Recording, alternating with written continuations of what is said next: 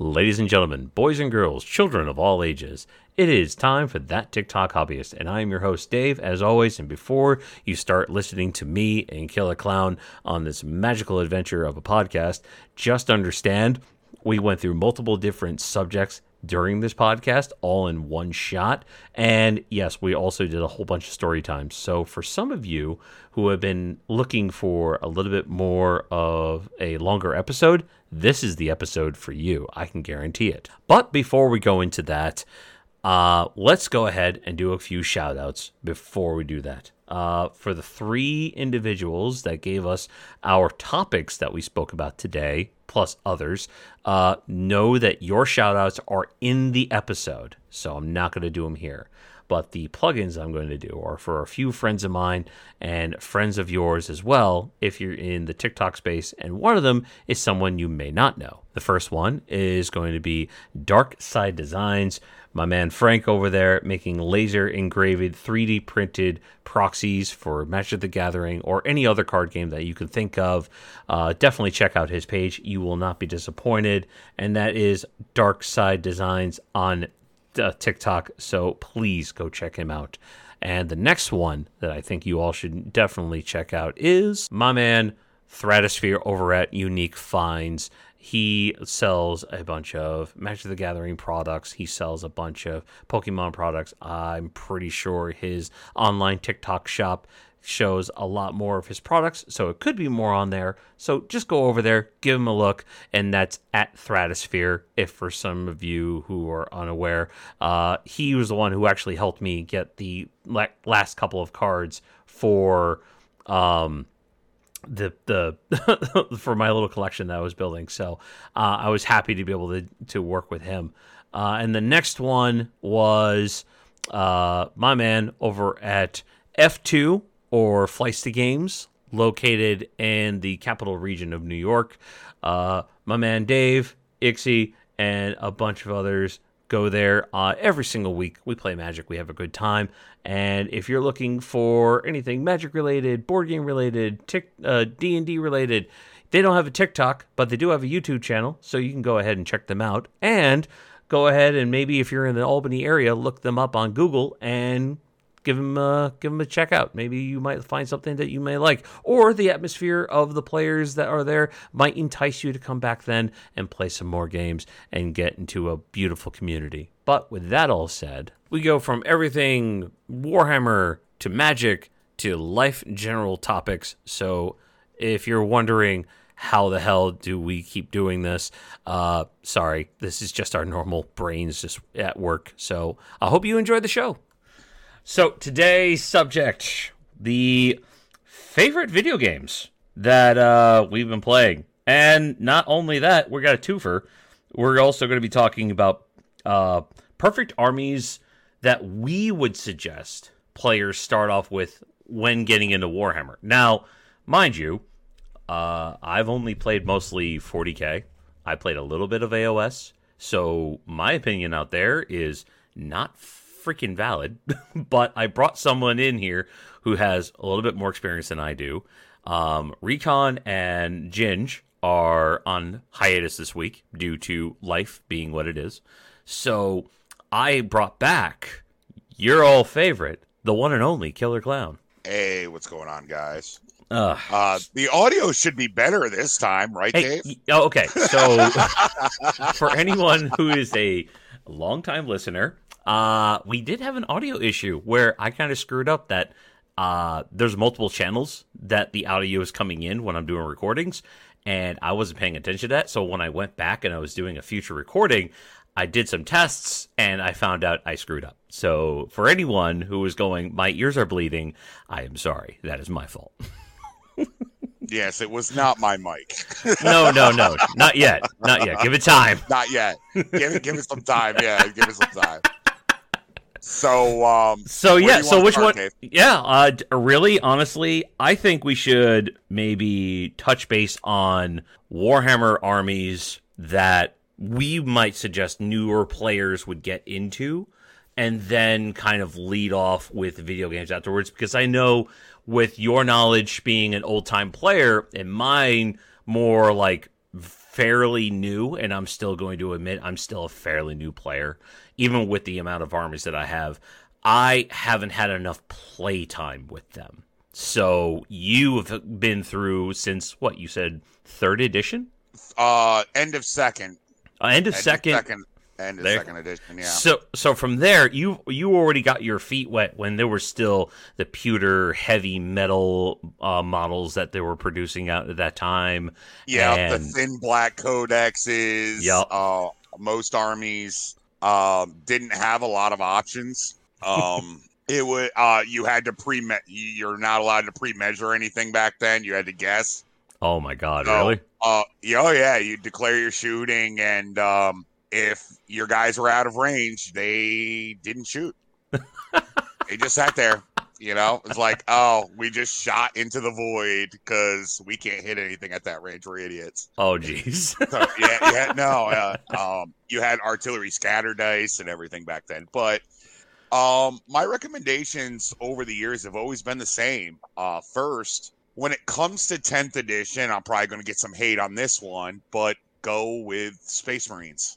So hold on. Way back. What did you start with? Because that would kind of maybe gauge to everybody else before you start giving out suggestions. Like when you got into the hobby, how did you get into the hobby in the first place? Was it through the books, like everybody else, and then slowly into the game, or was it the game and then shifted? There were no books. There were no books back then. What do you mean? In 2nd edition, we didn't have any there was no black library. So all of your backstory and content was in your codexes or in the rule book. And it was very admixed at that time. They weren't very concentrated on the lore at that time. There was a decent amount of it, but not nearly what we have today. Do you hear that, Matt?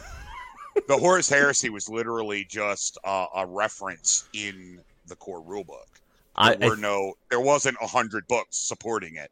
I think I'm hearing a bunch of lore centric players right now screaming at the top of their lungs as they're hearing this, going, "What are you talking about?" But 2nd edition, no. Very early on, you had White Dwarf, which did come out with some backstory stuff. And most of your erratas and stuff like that at the time came out of White Dwarf. I actually chose a more oddball thing, and I this is why I make my recommendation for 10th edition if you're starting for Space Marines. And the reason is it's a generic army. It's the most generic of all of them. It's held for the most part true all the way back to 3rd edition that everything is kind of based off the Space Marine. Mm-hmm. And I'm talking about your Smurfs, your Ultramarines are your generic of, it's either them or Orcs. Those are your two generics. Everything's based off those guys. So I would have to agree with the Orc part, because any Orc player who will ever talk with you when you think about talking about Orcs or starting into Orcs, they're a very easy army. There's no wrong way to be able to play them, just like Space Marines. And if you're not into playing what GW puts out there as their good old boys, they get heavy support, they get all the fresh new colorful models out there, and you just want to play with something that just looks fun, think about Orcs, because a lot of people disregard them for competitive play, for sure. But remember, there were times where they were top of the food chain because of how people played them. Yeah. Everyone goes through the top of the food chain, and this is actually what I'm glad you brought that up. Is the Orcs just look cool, and at the end of the day, this is a very expensive hobby to get into. Oh yeah. So at the end of the day, there is no wrong choice of what to choose. Look at the boxes, look at the models, and say those look cool, and play that army. Okay, don't look at your competitive scene. Don't look at anything, because everybody has their time to shine.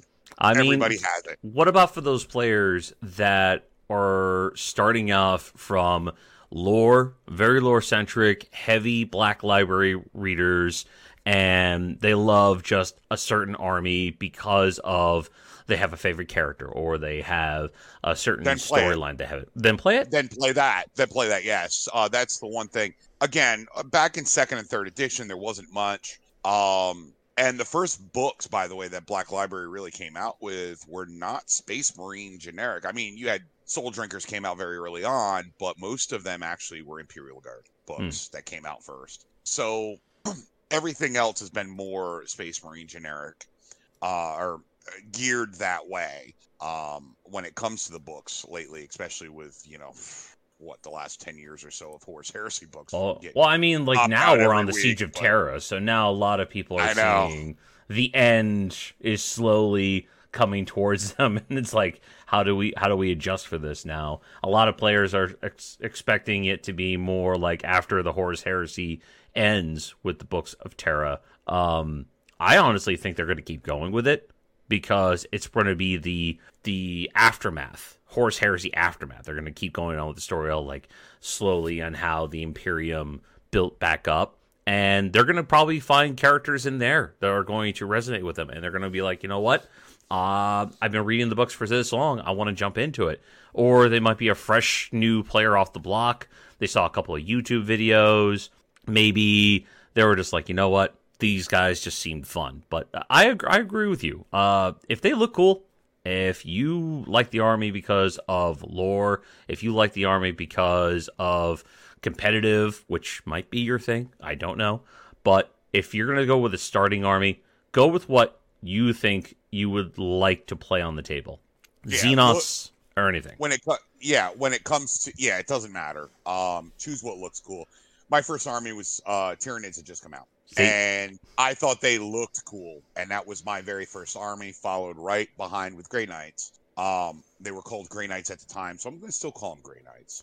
So did you get them because no one else was playing them at that time, or that was kind of the models I wanted to get into a Space Marine army. My buddies at the time, our Space Marine player at the time, played Black Templar, which required a lot of conversions at the time. There wasn't a lot of support for it. So I wanted to play something that really looked cool, but I didn't like the generic Space Marine models of that time. And please go and look at the OG ones. They're terrible. And but the Grey Knight ones were awesome. They were still all pewter. Third edition, they started converting some stuff to plastic. I wanted to stay with the pewter at the time. If I was going to spend that kind of money, I wanted the pewter. And the pewter did look better at that time than the plastic molds. So, and now obviously that's changed over the years, but I'm talking very early on. And I mean, they've had to up their game when it comes down to the plastic molds due to time, due to more abilities to be able to get them just looking beautiful, especially right after even just getting a primer coat onto it. If you're doing a white primer, they just look really gnarly and just beautiful when you see them fully done. I've seen some pieces on there and I'm just blown away from it. Of course, the new plastic stuff. The new plastic stuff's amazing. I'm talking about old OG stuff. And it's nice to field some of that OG stuff from time to time. And people are like, wow, what is that? And I was like, that's what a Space Marine used to look like. Yeah, people are just sitting there going, I'm going to Zerg Swarm, as the term went around at the local shop that I had.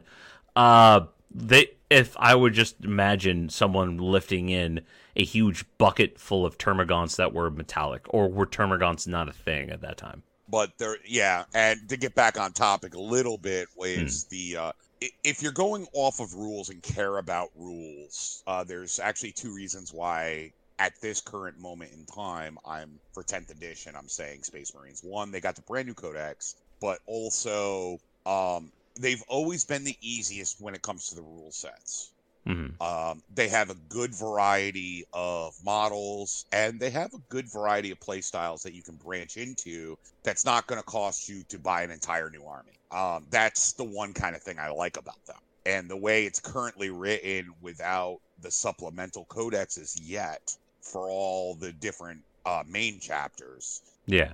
You can kind of build what you want. You can paint it the way you want. I mean, that's with any army, but Space Marines in general, they're the most generic if you're trying to get into it on a play style. and there's generally some kind of Space Marine army that's decently competitive at any given point in time. They've had their times where they're really knocked down, you know, but there's other times when they're extremely OP, and you can very easily convert most of your armies into some of the other specific chapters. You know, oh man, I want to play Dark Angels. There you go. You know, I want to play Space Wolves. I'm sorry if you do, but there you go.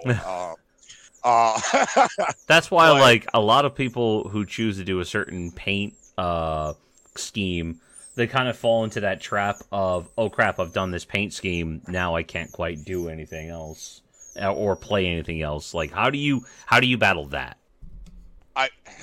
Let's be honest. Even in competitive play, you can play Dark Angels and paint them purple. I mean, you can paint them purple if you want to. There's still enough of a room. It's a hobby game, so you can still do it any way you want. You're paying hundreds and hundreds of dollars up front to get into a 2,000 point list. Okay. And that doesn't include all of your paints and glues and modeling supplies. So it's a very, very expensive game to start off with. It's cheaper than most of your other major tabletop games out there currently. I think one would be D&D, but let's compare it to Magic, and we've done that. Oh my god! Exactly. They're almost starting to get in like neck and neck now with the amount of crap that they're doing between just those two hobbies alone. The only thing that GW has over Magic every single time is you're not hooked into always buying new models. That could always be a choice. For Magic players, if they're playing within a certain group or they're playing within a certain meta, there's always that chase to constantly improve upon what you have and get and play and stuff like that. Then there's the whole every single set that's coming out in like every 2 or 3 weeks at this point from as it stands, and all the different supplemental products on it. They're constantly being flooded with fear of missing out. Whereas in Warhammer, yeah, you're going to know about a model that's coming out, but that doesn't mean you have to go out and get it, because your army structure may not even really need it, considering if you like playing it a certain way. Like, you can still take some time, wait, and save up a little bit, and then order it, have it shipped back to your house, and then you can work on it when you're ready. But with Magic, it's a constant money grab, whereas GW isn't as much. I'm sorry, but I'm going to have to give that win to GW on that point. Exactly. GW over time is much cheaper. It's just got a much higher entry in price if you just are one of the people that can't wait and you need to get everything right away. You can budget it out to where you buy, a box a month, work on it slowly, and then a year later you're in. Oh, yeah. But when you're getting into the game, don't worry about the competitive scene. Don't even look at it. Because by the time you get an army built out and painted, and God forbid if you get into modding, okay, you're never done at that point. No. Which we could always talk about kit bashing and how that is fun. We can talk about it. There's a lot of amazing armies out there now. There's a lot more choices than there was back in second and third. Yeah. There's even within the army structures themselves. There's a lot more choices, but don't be afraid. A new codex came out. There's new models coming out. Most of the time, your new codex comes out and you don't need to buy anything. I mean, you might have to buy some. Obviously, you got to buy the codex. That's a guarantee. You're gonna have to buy the codex. But codexes don't come out every 6 months. Not if you only have one army. And that's one of the reasons why I recommend the Space Marine. Is because they have the newest codex out. They're the easiest to play rules-wise. The new rules do not seem overly complicated. 10th has really streamlined everything, and I love it. Streamlined it.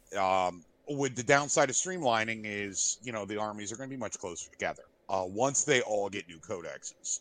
Right now, there's huge gaps. I know, Eldar and Gene Stealers are still raffle stomping everything with Custodes and Imperial Knights right behind them. As kind of like the checks. You got to beat the Custodies and the Imperial Knights to be able to get into the higher tiers of competitive play, where the competitive play is all run at those higher tiers with the Eldar and the Gene Stealer cults.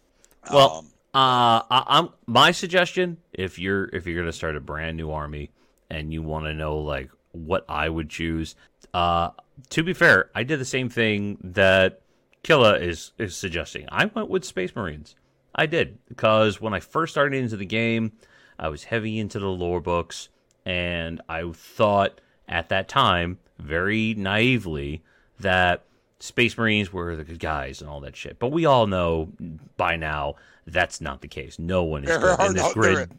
There is no good guys in the grim, dark future of this world. No. Everything is a representation. But early on, you don't understand that unless someone sits you down and actually helps explain it to you, so that you have a more of an understanding of what you're talking about and what you're seeing from it. So, and the famous phrase that Alfarius did was, every book that you read is always from a certain person's point of view, which means there's always another story. There's always a different viewpoint from it. So don't trust everything you read. But understanding that, and then coming back into it, like, I played Space Marines, I enjoyed them for like a minute, but I wasn't really enjoying the gameplay. And not only that, I also was playing in an environment that was heavily pushing competitive play 100% of the time. So when I actively was looking for a second army, and I can just kind of like abandon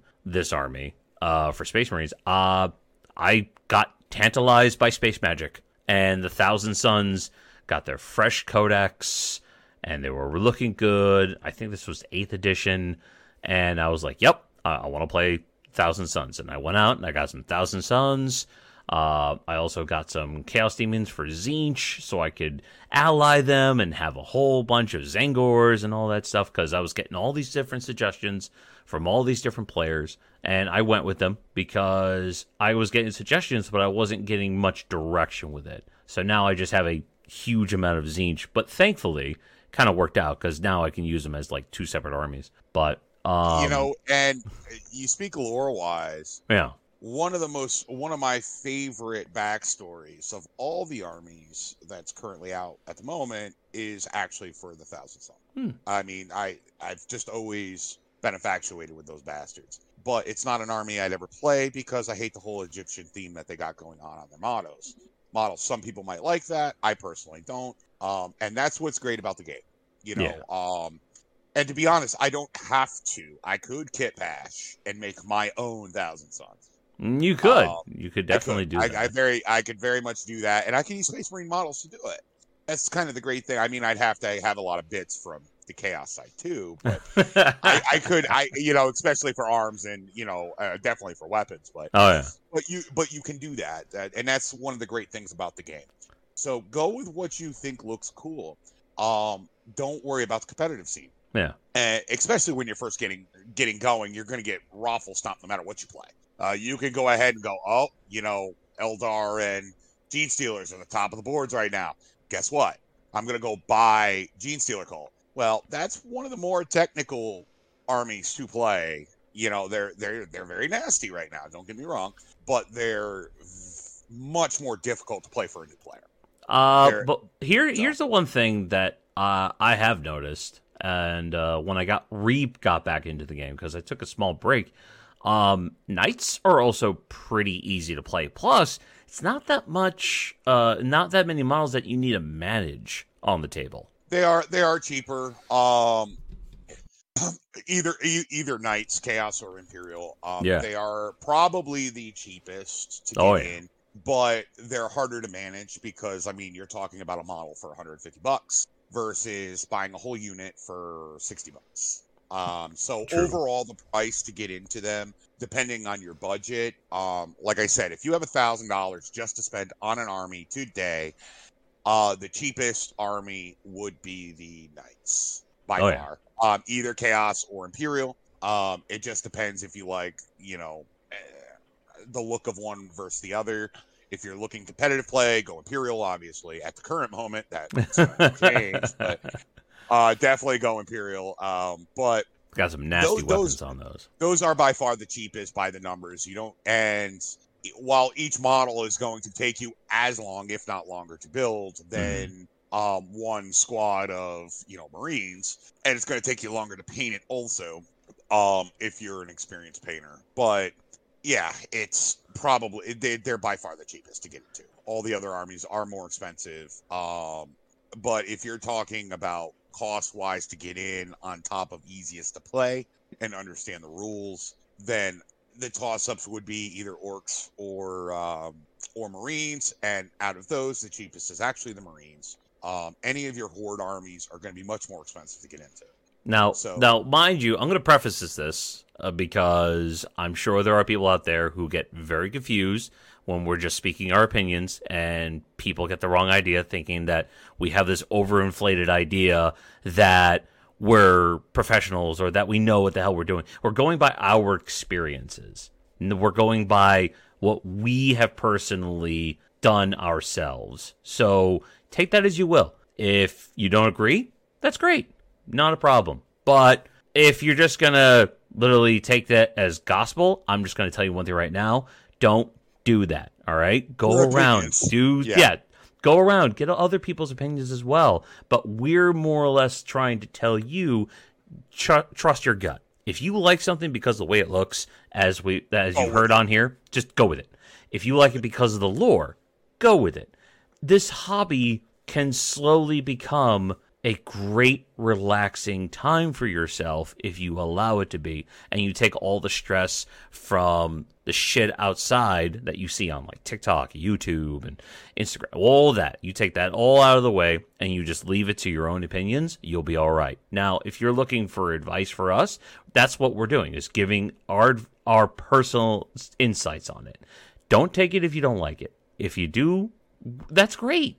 That's awesome. But I don't want other people to get the idea thinking that we're on this like weird pillar in our brains and we're giving all these opinions and thinking not like realistically that maybe we're just not that good at it. We're not. We're literally two idiots that live semi-close to each other. We play against each other every once in a while, and that's it.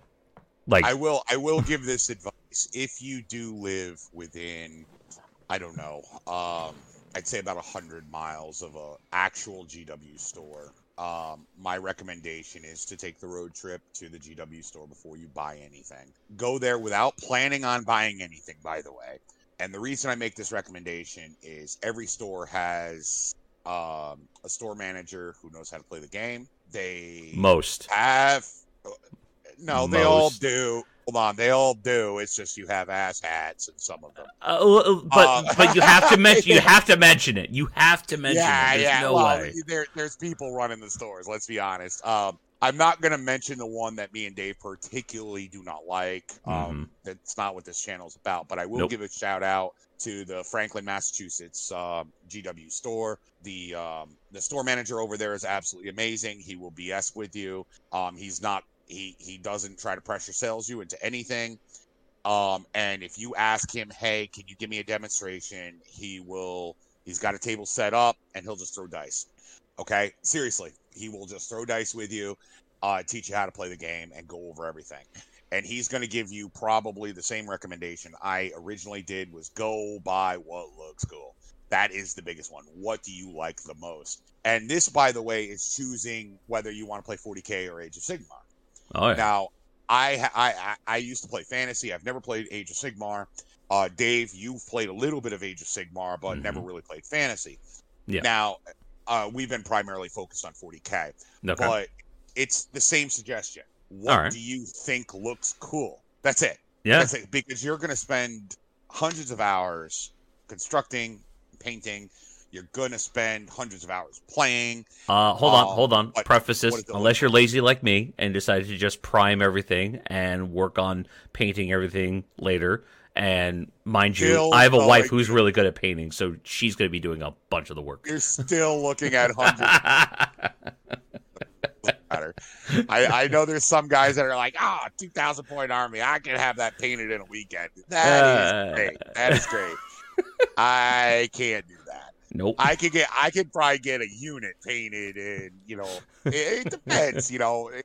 There's also qualities. Are you going in after every little thing, or are you just going to watch everything? It's there. There's definitely techniques out nowadays that speed things up, and actually, the GW stores, by the way, are not giving us anything for this podcast. No. We are not sponsored by anybody. No, but, that's the beauty of this. Like, we're just going to give you our opinions. Like, if you're looking for someone who's trying to shell out something, the first thing I'm going to tell you is I only plug people on here that I personally recommend because I've dealt with them and I believe you guys would benefit from it. They're not giving me any sort of props. They're not giving me any sort of payment. I'm doing it because these are the places that I've gone to or worked with, and I love their energy and what they're putting into it and how they're promoting people to actually like smart buy, but not at the same time go, well, if you don't like my shit, F off. No, they're like, you know what? If it's not for you, it's great. But I think that should be first and foremost. We are not getting sponsored. I'm pretty sure we're never getting sponsored. Ever. Right? Ever. But I'm not lying when it comes to, if you live near Franklin, Massachusetts, swing into that shop and even just say hi to the owner and stuff. Because I'm going to tell you right now, he's a great guy. Or not the owner, the store manager. He's a great guy. He'll give you painting classes. He will teach you how to play the game. He's just an avid lover of the game. All the GW stores are pretty much the same. Even the one that we went into that me and Dave personally don't like the person who's running it. They had the same product. Okay. And you're probably going to find more product, to be honest, at a third-party store. Yeah. They don't always have the time to give these kind of classes, though, or you may find a local shop, third-party shop that will go, I'll give you a demo, definitely, and then you're going to find others that are like, no, come by on this date. This is when players are playing, and they'll teach you. Yeah, like there's a lot of places that just, like especially in our area, a lot of places don't have a huge or even small Warhammer community. And if there are Warhammer players, you either have two types of players in this area. And that is your super competitives that literally culminate at a shop and they play and they practice and they play and they practice and they plan to go on cons. Or you have the people that kind of just hide away in their homes after going out, grabbing their models, coming home, painting them after building them, and then playing home games with their friends. Those are the two dichotomies we have here in our area. I'm pretty sure there are larger places out there that have a thriving, healthy community, or at least a healthy community that meets up very often. It's hard to find that where we live, but if you have that opportunity to go out there, engage a little bit more in what you're seeing at the tables, that also ask questions, because a lot of players love giving their input, but just because they give their input doesn't mean they're always going to be right. They're always going to be coming from their point of view, their impressions, their experiences. So you need to make that decision for yourself. Correct. But I do recommend, if you are near a GW location, an actual GW location, you're probably 80%. I did stop at a store in Connecticut where the guy there was definitely also very willing to help and stuff like that. I just don't get over there as often. It was kind of a little out of the way for me personally. But I've been to about 4 different locations, one definitely down in New York City, but that was years and years ago. And, I'll be honest, like I said, most of the time you go into a GW location, the managers are willing to help you. They're willing to sit down and throw dice with you. They're willing to give you paint classes. They're willing to do all of that. You're going to have the bad apples, though, from time to time, unfortunately. And that's just humanity. Not everyone can be great. So, Welcome to the dark web. I mean, I'm kidding. So, Well, shout out to the Civil Warrior 2, otherwise known as Warhammer 0113 for that topic. Thank you very much, man. Hopefully our opinions have helped you in some way pick out, like, or give you a general direction of what army would be best. But here's a nice little subject to kind of segue into. We need to voice out what video games we have tried and we enjoyed. If we've played the MMO or the third-person Space Marine, and just get a general idea of, like, tell people what we played for games. This is going to be probably a big chunk of the episode, because we're idiots who stay at home most of the time, and when we're not working on models, we're in front of our machines having fun. So, do you want to start this off? Because I think mine might be a little bit larger than yours, so we might as well give you the mic for a bit. I'm going to tell you right now, the best of the best, in my opinion. I've played a lot of them. We were discussing this before the podcast, and you were kind of shocked on how many I played, too. Oh. The best of the best, unfortunately, is not 40K, but is fantasy, and I would have to go with Immortal Empires, Total War, Warhammer 3. Yeah. Total War did it amazing. If you want to play it like a Civ game, if you want to actually get down nitty gritty in the battles, it's got a high cost to get into because it combines 1, 2, and 3 Total War Warhammer with all the expansions for each, which are all DLC. Some are unlocked. Some content does unlock from enchantments or doing certain things, or not enchantments. Doing certain things. You're confusing two games. Right, I definitely am. So, there's 1 or 2 factions that are locked behind achievements. Thank you. So, but that is by far probably the most amount of hours that I have in any Warhammer game outside of Dawn of War series. Should we explain to them how many times we've started up a campaign and have never fucking finished it? Well, most of your campaigns, if you're doing the way we play, you're looking at 16 to 30 hours, depending on how you have it set up and depending on how you play, and everyone does play. You can have, I think, up to 8 people playing at one time, or is it 6? I think it's 6 people. I think the most we have was 4. Yeah. You could do it free for all or teams. You have tons of NPCs are constantly working on it. Still, even though Warhammer 3 has been out for quite a while, it's still really polished, like extremely polished. Yes, they're constantly doing balance updates. They just came out with new faction not too long ago. They had stuff that even fantasy, let alone Age of Sigmar, had. And it is based off of fantasy, not Age of Sigmar. Age of Sigmar was not out when Warhammer 3 came, or Warhammer 1 came out. And watching the pod stream from the devs, they had pitched this idea with GW to make 3 games with DLC and combine them all. So that was their beginning goal. So they designed the game in that fashion. I like that. That's what I feel is really well done. Yeah, and like I said, you don't have to play the battles if you don't want to. You get a group like us. If you play the battles, you're playing hundreds of hours for a campaign. And if you're 4 ADHD players, like we are, you lose track of what games you were on when you start playing again. You're like, oh, let's do a brand new one. Yeah, didn't we start one before? I'll just delete it. We never saved it. Oh, yeah, that's right.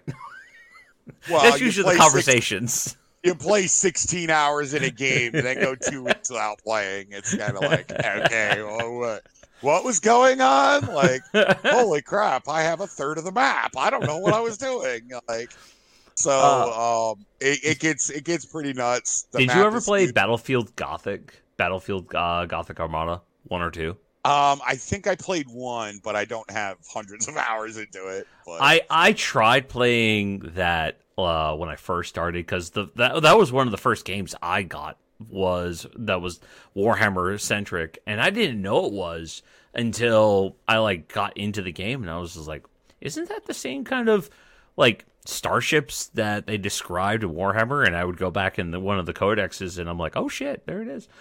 So, So there used to be a tabletop for that. yeah, and the fact is that the game is beautiful. I'm sure it's very polished, but I just couldn't follow it, so I lost interest. But then that kind of shifted over because they came up with a game called Space Hulk Deathwing, where you get to play as a group of 4 Space Marines, and you're running around a Space Hulk, and you're just killing Tyranids, which you would think that'd be fun, and you would be wrong, because that game has so many issues. So many.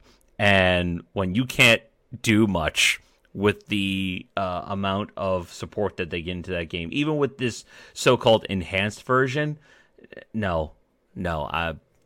Unless you got like a bet against you and you lost and they told you had to play that game, that's the only way I would say go ahead and try it. But Gotcha. if you can, try to avoid it. Here's a game that is dated at this point, but absolutely probably one of the best 40K games ever made when it comes to, being able to play most of your factions.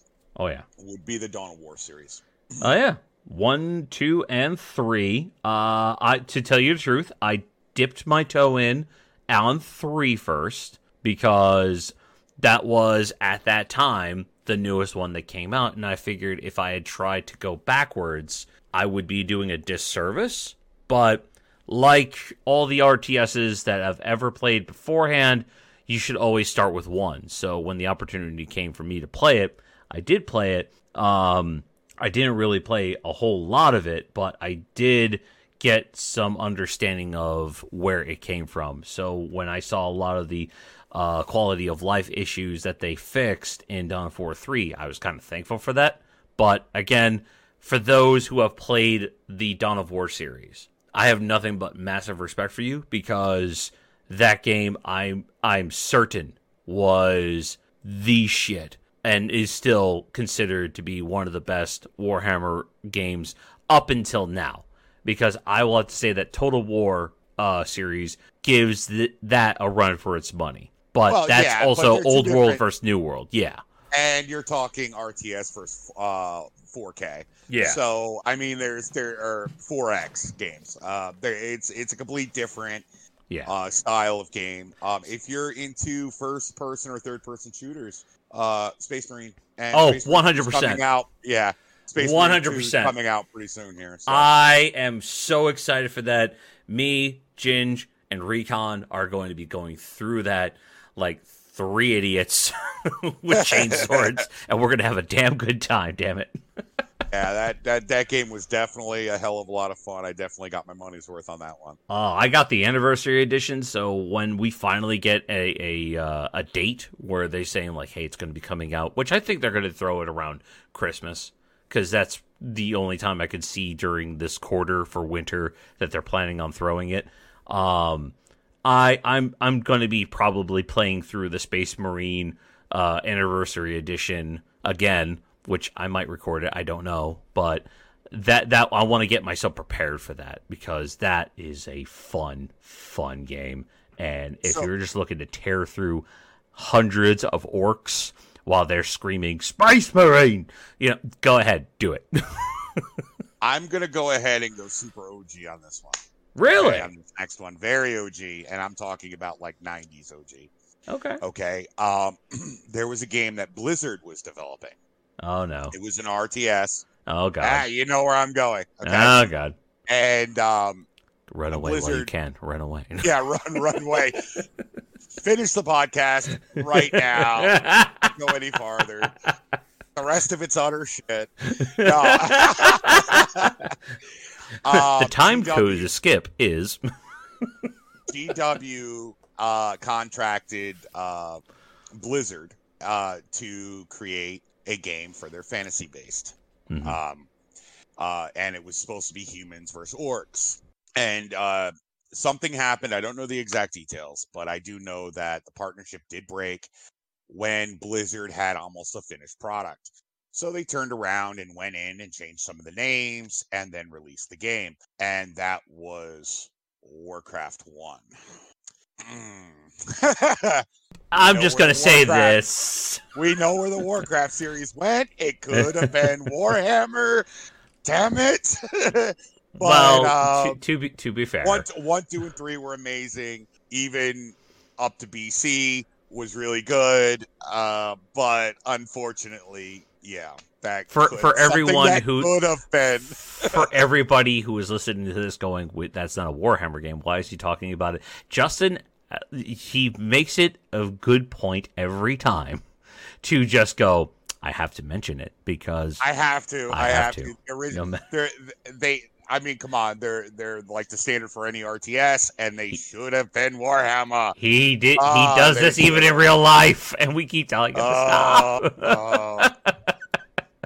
My teenage self wanted to go on a shooting spree. It was terrible. No, it didn't. No, it didn't. You know it. Yeah, but yeah, it is a joke. It is true.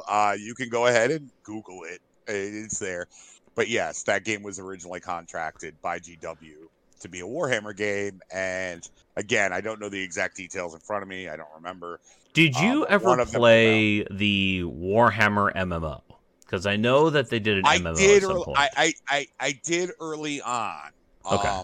What was your thoughts right about away. that? At first, it was good. I have some criticism. I'm not going to say, mainly because lies. At that time, at that time, everybody was trying to be World of Warcraft. So every MMO that came out during that period of time they had something with that, and then they tried to fix some criticism that the communities had.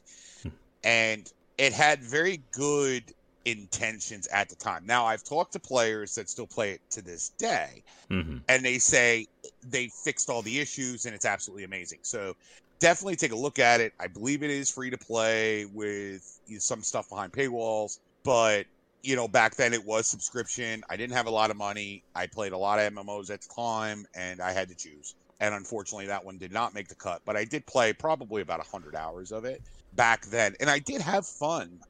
It was competing with games like Rift, World of Warcraft, and a bunch of others. I will say the one game that I put a lot came out around that time too. So. Oh, okay. The one game for Warhammer that I did put a lot of time in because it definitely scratched that action RPG itch that I always love, and that was Inquisitor.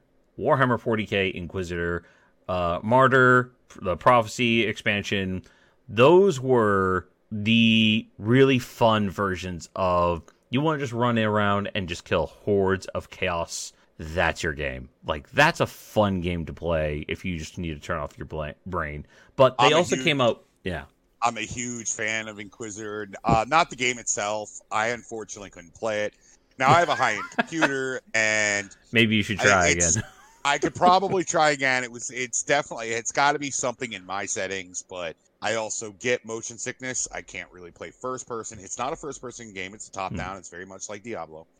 And everyone knows I'm a Diablo fanatic, 1 through 4. But hold on. There is no 4th. There's only 1 through 3. The 4th one is an MMO. We just accept it. All right. Jump off a cliff. Anyway. No. As you can tell, this is a long argument, all right? I will state this so that everybody knows. If you're playing Diablo 4 for your own enjoyment, great.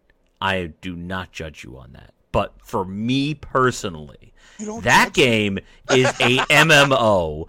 I don't care what anybody says. It is a damn MMO, and I say no. I have a lot more things to do with my time than to sit and play an MMO featuring Diablo 4, especially when you're bringing Diablo 4 into Call of Duty and all these other games. It's an MMO, okay? Come to this point. They never had to do that through with Diablo 1, 2, and 3. They're doing it with 4. It's an MMO. Case closed. I turned around and I was watching my cousin's son play one of the newest Call of Duties. That you mentioned that. And I went, oh, this is a ripoff of PUBG. Got it. Yeah, this literally is. Who did I get in an argument on our Discord channel where I'm like, Fortnite is just a ripoff of PUBG mixed with Minecraft, and they're like, "No, PUBG came out first." I'm like, Google it. I can't remember, but it's like PUBG definitely came out first. Google it. Google it. I don't care if it was only 2 months. PUBG came out first. And that's the thing. A lot of players don't remember. There are a lot of games that came up beforehand. A lot of the games that you see now that we're playing are because of those games. So you have to pay homage. Some to get us back on track. Some of them were mods. Yeah. And one of the modded games that became a real thing for the Warhammer universe is the Total War series, actually. Yeah. It was an original mod. It was a mod off of one of the other games. And it was such a popular mod that, it got GW and Total War together to make an actual finished product, which was just amazing. So the same thing was done. Great. I Kudos think to the mod communities. Well, here's the thing. Have you played Bolt Gun at all? Warhammer 40K Bolt Gun. I've not played that one, no. Okay, so imagine you're back in the 90s and someone tells you about a game called Doom. You remember Doom, right? Oh, yeah. I played Doom. Go back in time with those kind of graphics, but then throw Warhammer 40K into it in today's gaming sort of atmosphere. You're going to love it. It is a fun... It would have me it would have me throwing up about seconds. Got it. All right. All right. Yeah, because again, I cannot play. Unfortunately, I cannot play. Like, even Starfield, I have to play it in third person. I cannot play it in first. Can you play... I can play in third all day. But... Okay, then how about this? Have you played Warhammer 40K Shoota's Blood and Teeth? No, that's another one I haven't played. Get out of here. Get out. Yeah, I don't know what you're doing. That is a quintessential fun orc game. You have more time for video games than I do, unfortunately. Really? Because we've proven that that's not the case. On time and time again. I don't have a wife to. Shit, so. I mean. Eventually, you're going to get there, buddy. You're going to get there, buddy. Love you, Meg. But Shooter's Blood and Teeth, I really loved playing it. And when that game came out, me, Ginge, and Recon, we had fun playing it.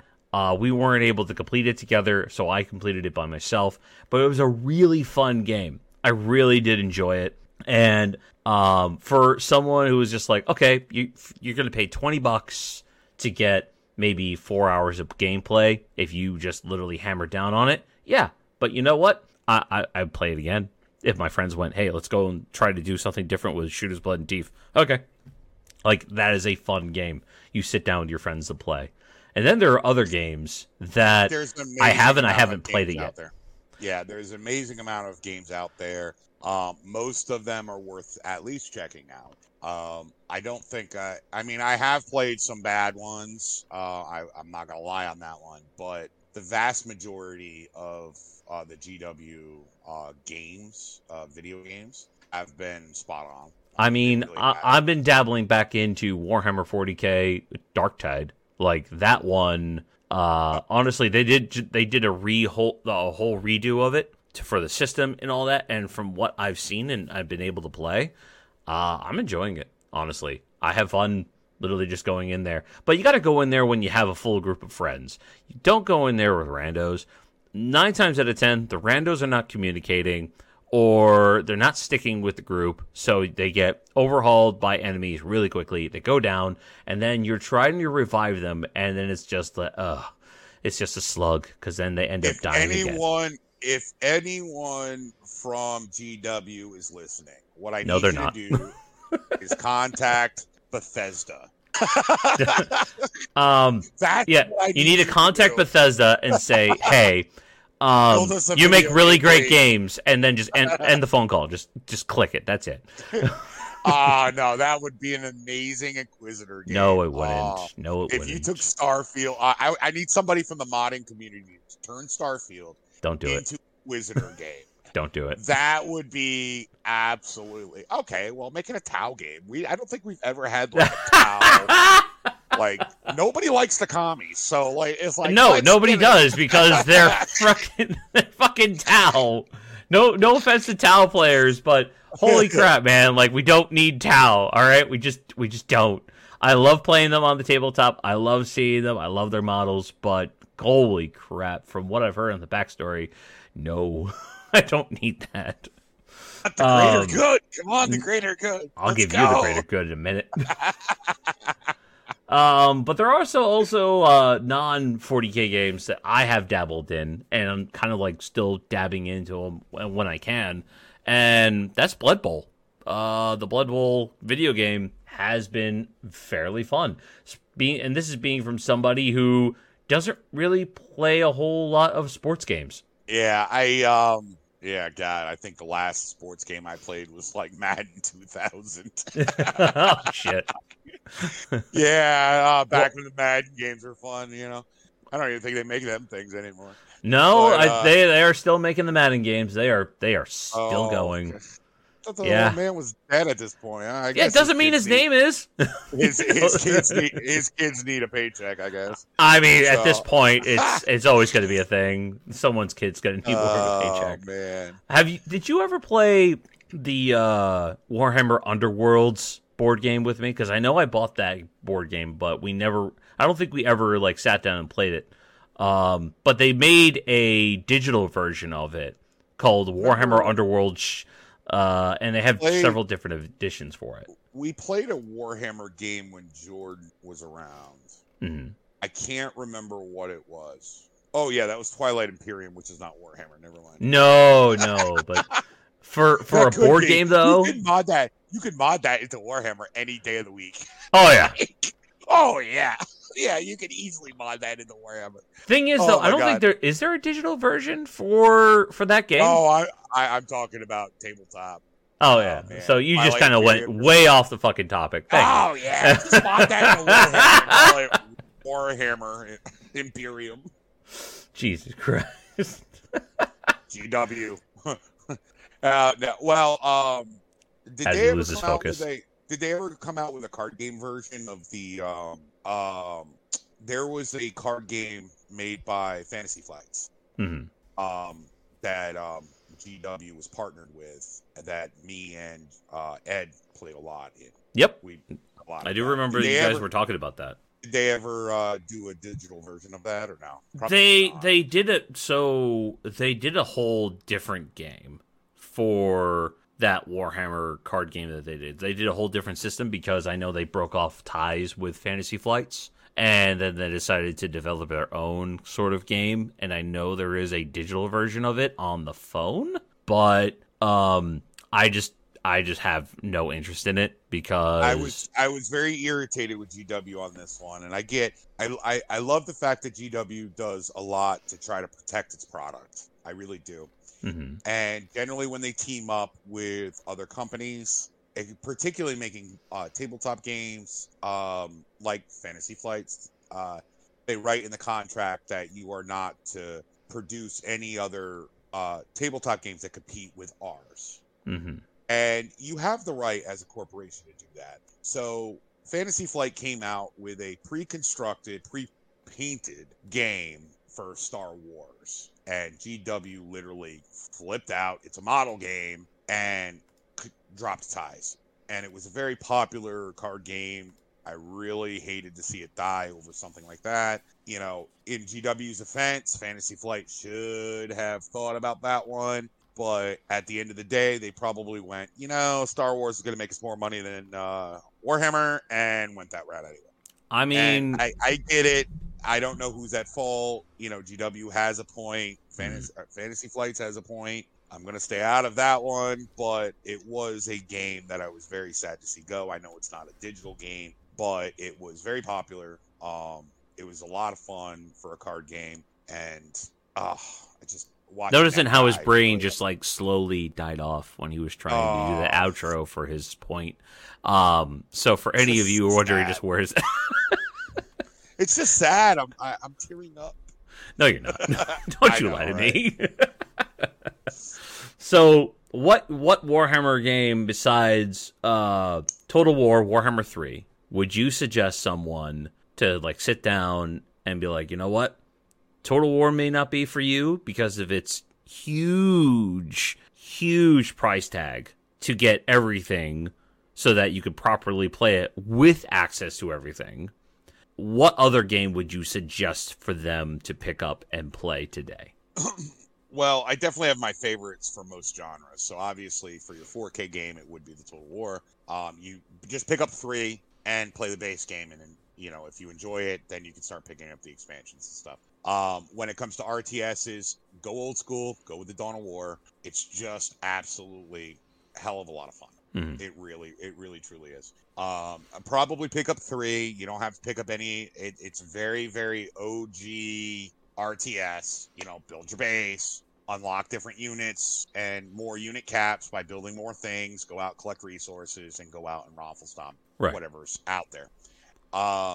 Very RTS. For action shooters, you definitely got to go with Space Marines. For action RPGs, go with Inquisitor. I know I had trouble with my video, but the game looks incredible. Looks like a lot of fun.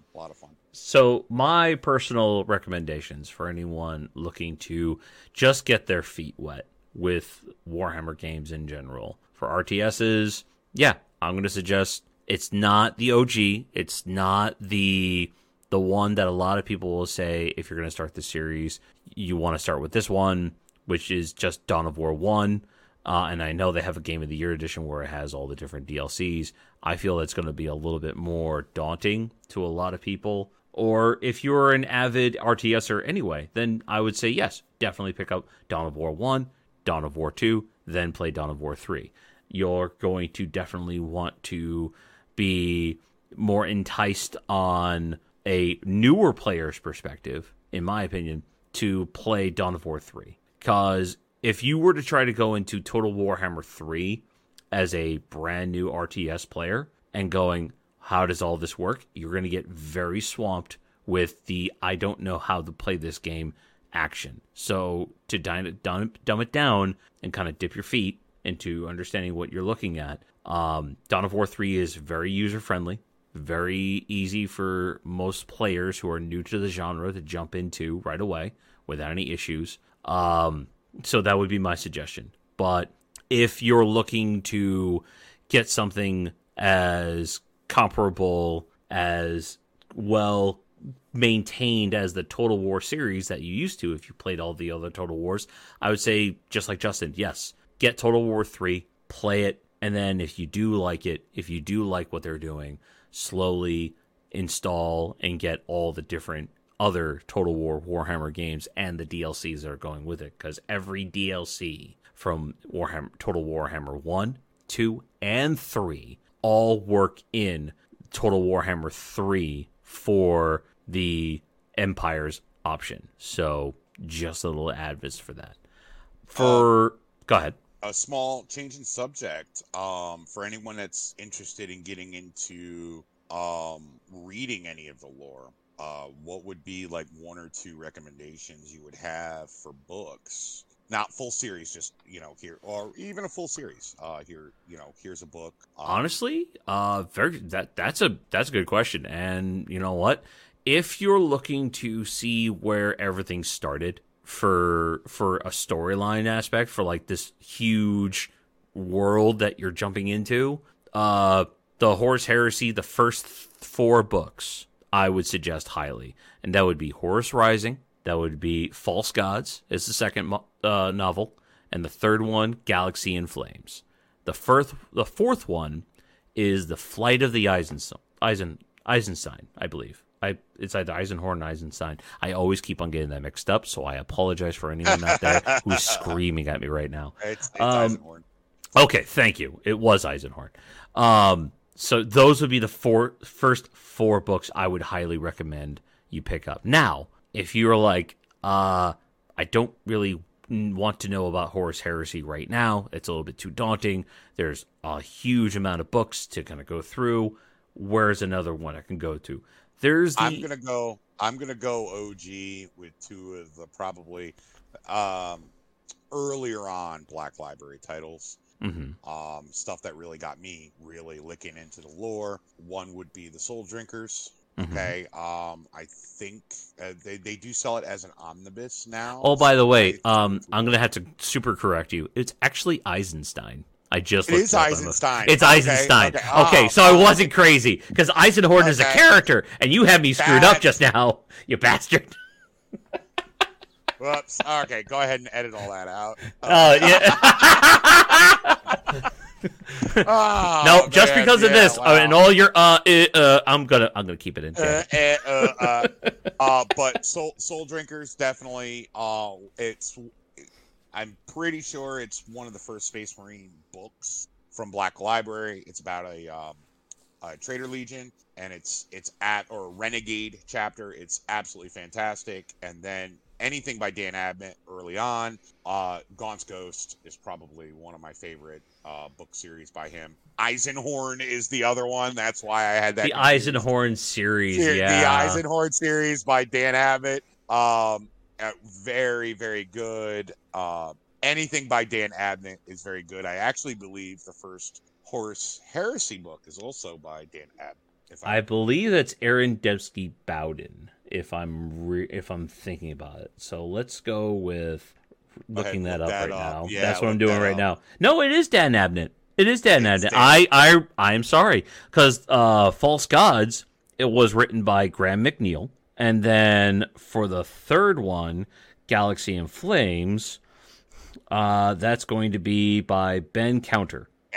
So my two favorite authors for Black Library are Dan Abnett and Ben Counter. Those are the two. And it was one of the reasons why I was so excited. Well, I was so excited for the Horus Heresy. Obviously, the Horus Heresy books came out around the end of third, the beginning of fourth edition. Mm-hmm. So quite a while ago.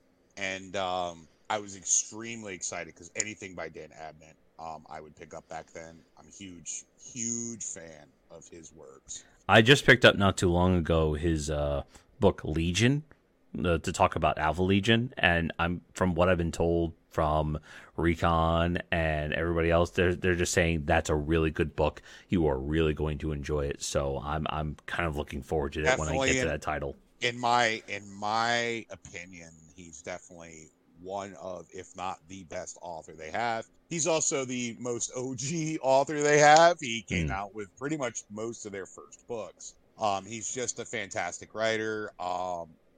He did a lot of content for the early on codexes and rule books for the fluff stuff. And he's a fantastic author all around.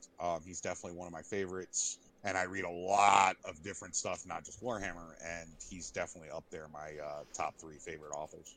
So to segue into a different question, since apparently we're just going to generally talk about Warhammer shit. What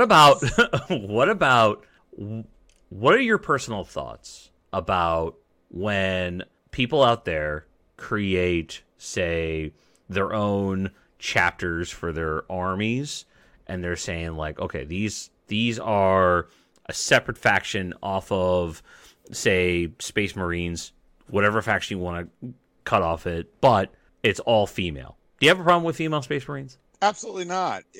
And this is actually something that was on your topic that we haven't gotten to, which was kit bashing.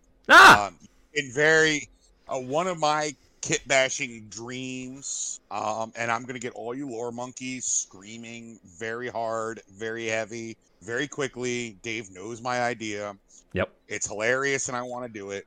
By the way, I did it, and he doesn't like the fact that I did it very well. Well, so there was a very early on White Dwarf story. Okay, White Dwarf is a magazine, a supplemental magazine to Warhammer.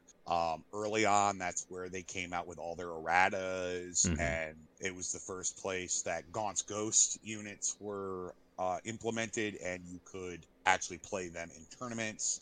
This was tournament legal stuff that they came out with, but there was always little lore sections in there, little stories, and it came out of Armageddon. And a lot of people go, it's not lore. And to be honest, it truly is not lore, but it is lore. And it revolves around orcs. Orcs, if enough orcs believe it to work, it'll work. And they do that with the Stompas. The Imperial Guard, and this is lore, have captured plenty of Stampas and can't get the damn things to work. Okay, because they just kind of fall apart. Once there's enough orcs gone around them, they literally stop working and fall apart. Okay, that's very orcish. So one of the things was, I'm a tank, I'm a tank, I'm a tank, I'm a tank. Which is my favorite one. I'm not going to go too much farther into that story because people will flip out. It's not lore. No. Lore. Actually, you would be surprised is that there is a large community of people that actually love that.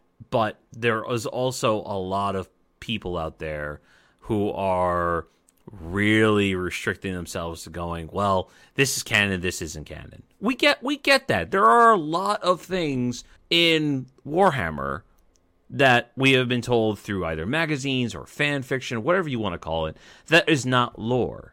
But it's still fun. That's the whole point of the hobby.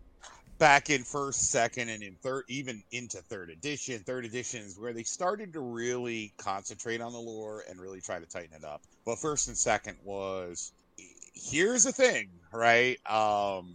We all know that fantasy came out first. Warhammer was going to be the sci-fi version of fantasy, but squad-based tactics versus Napoleonic tactics. Okay, and so there was a lot of stuff that was introduced early on that did not stick very well, and they did away with it, and now it's not considered lore, but it's there. The whole I'm a tank, I'm a tank, I'm a tank is one of them. It's funny. It's very orcish. It's hilarious. I love it. But I understand if people don't count it lore, but I'm going to use it anyway. And the way I'm going to do it is I'm going to mod a bunch of orcs into Space Marines and use the Space Marine Codex. So I'm going to have the torso. I really want to do this. Torsos, basically of Space Marines with a bunch of, Imperial insignia on them, but the legs and the arms of orcs with the weapons of Space Marines. Basically this orc wog decimated a unit of Space Marines, and they decided they liked the blue people so much because they got to make fun of Gilliman, and they decided that they are in love with the Empire, they're in love with the Emperor, and they are going to join the Crusade because they're orcs and why not? And they believe they're Space Marines, so they're not orc Space Marines. I'm going to use the Space Marine Codex, and there you go. Okay, they're going to have heads with, chopped up helmets that barely fit, with their big skulls coming out. And you're going to have, it's going to be a huge mod job. The current kits don't fit very well. Nope. I'm going to do this, but yes. I can't wait to see this weird amalgamation you decide to do. I know, right? But for female Space Marines, you're gonna have to kit bash sisters into Space Marines. Fine. Yep. It's actually a little more easier done. I have Space Marines and I have sisters. It's going to be expensive to do it because you're going to have to obviously buy the sister unit and at least the SKUs and stuff from Space Marines or get other people's extras. There's not a lot of heads and stuff, but you just need the torsos and the legs from the sisters, and then you can use everything else, even the arms from the sisters, and you really just need the weapons and the helmets. And that's why a lot of people will keep the sprues of the extra bits that they don't use, because we start thinking to ourselves, this might be fun to throw onto something later, because to kind of give it its own flair or its own identity. And I like that. That's why the beauty of this game is you can make it their back lore for your army, for whatever it is. You're not restricted. You're allowed that space to where you can make it your own. But Tyrannid tentacles, painted correctly, make very good intestines spewing out of somebody's stomach or something like that. So there's a lot of extra spews you get from buying these things from different armies that you can turn around and do. I did a conversion for my using Blood Bowl. I took the Wood Elf unit from Blood Bowl and converted that into Harlequins, and it came out pretty pimp. It's not quite painted yet, but and I need to get the right size bases because unfortunately they're on larger bases. But the models look pretty cool. And I basically used the heads and the arms and weapons or the weapons and heads from extra Harlequins I had sitting around, and used the bodies from the Blood Bowl. So I get a lot of additional poses, and they are elves, which they basically space elves anyway. Before we get too off track, I did want to make sure that knowing that we're just going by our experiences on what we've done for kit bashing, but I guarantee you, one Google search away, I'm sure we're going to see things that we would never imagine being able to do. So we're not experts. People need to understand that, because we have way too many people out there who are really good at this hobby, who are really good at making something that they imagine and bringing it to actual reality more often than not, than us just spewing out ideas and what we are thinking ourselves to do.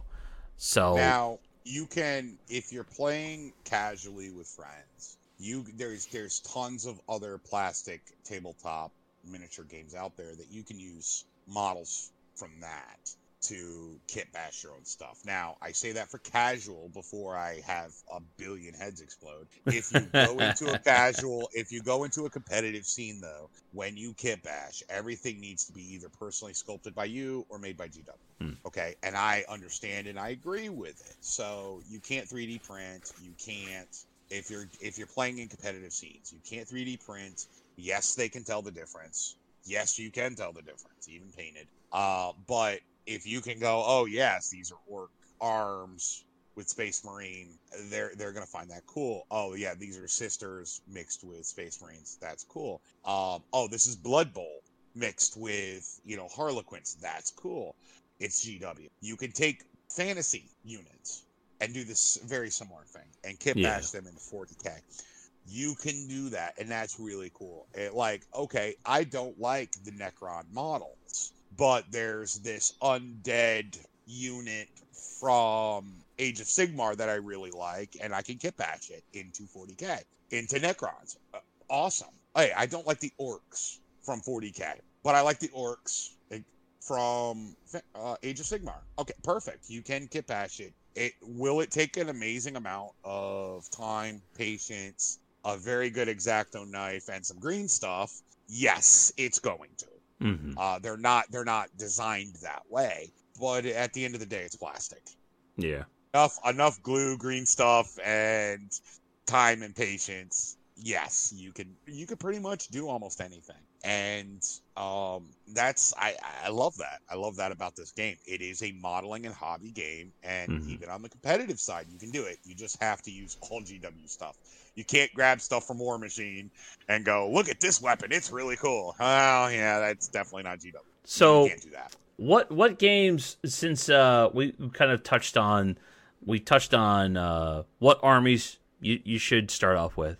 We touched on some of the games that we've played, some of the games we're currently playing, and all that. And now kind of wrapped up more on kit bashing, because right now I'm thinking maybe we tell people what we're playing or currently working on in our hobby progress right now, to kind of give them an idea of what they might expect to hear about later. Are you talking about for 40K? Oh my God. I'm talking about for whatever, because I know you're playing Diablo 4 right now, the MMO of death.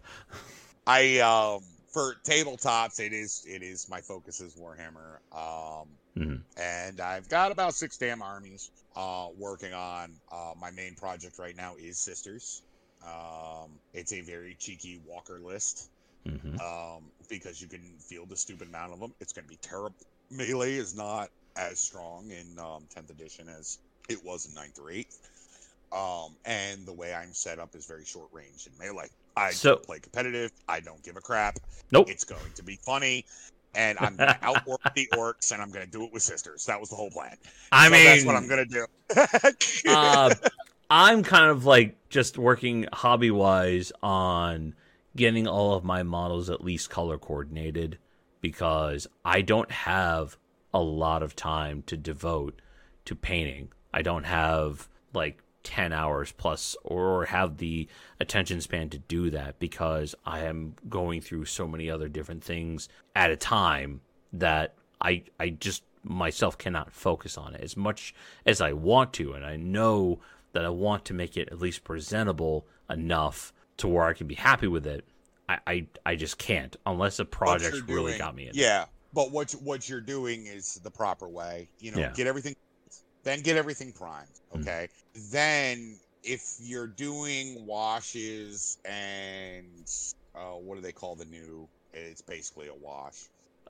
Contrast. The contrast. If you're doing washes and contrast, then go ahead and do your lighter colors. Do a lot of dry brushing on your lighter colors to raise out, and then you can just wash and contrast everything after that. See, you can do it, but you don't do it unit by unit. You do it army by army. So you turn around and prime the whole damn thing. Then you go into your next army, prime the whole damn thing. And then you go, because me and Dave are in a situation where, we went out and bought multiple armies all at the same time. Yep. Very close. So now we have just this backlog of stuff we have to build and construct. Oh, yeah. So, thankfully, if the apocalypse ever happens, we're not going to be bored.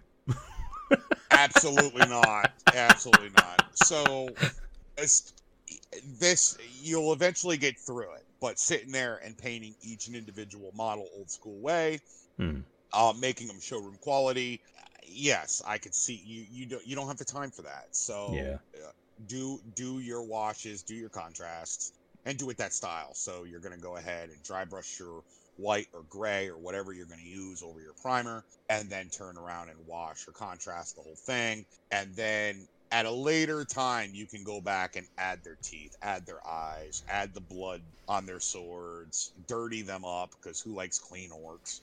I did have an idea. You could do whatever you want to do after. I had an idea where I would go out and I would get a bunch of the Nolan oil bottles, right? And what I would do is I would go home, I would get a decently sized jar, and I would make sure that it wasn't too big or anything of that, but I would measure it to where if I dipped in a model and then pulled it out, it would have all the known oil kind of like dripping off of it, and I could just hang it upside down and it could actually like drip it out, and I'm not sitting there with the overage. And I just wondered how that would work with speeding up the process of doing the known oil one. Huh? There's a cheaper option. Cheaper option made by Army Painter. Which is the company that makes your Flames of War. Hashtag not sponsored. Hashtag not sponsored. Correct.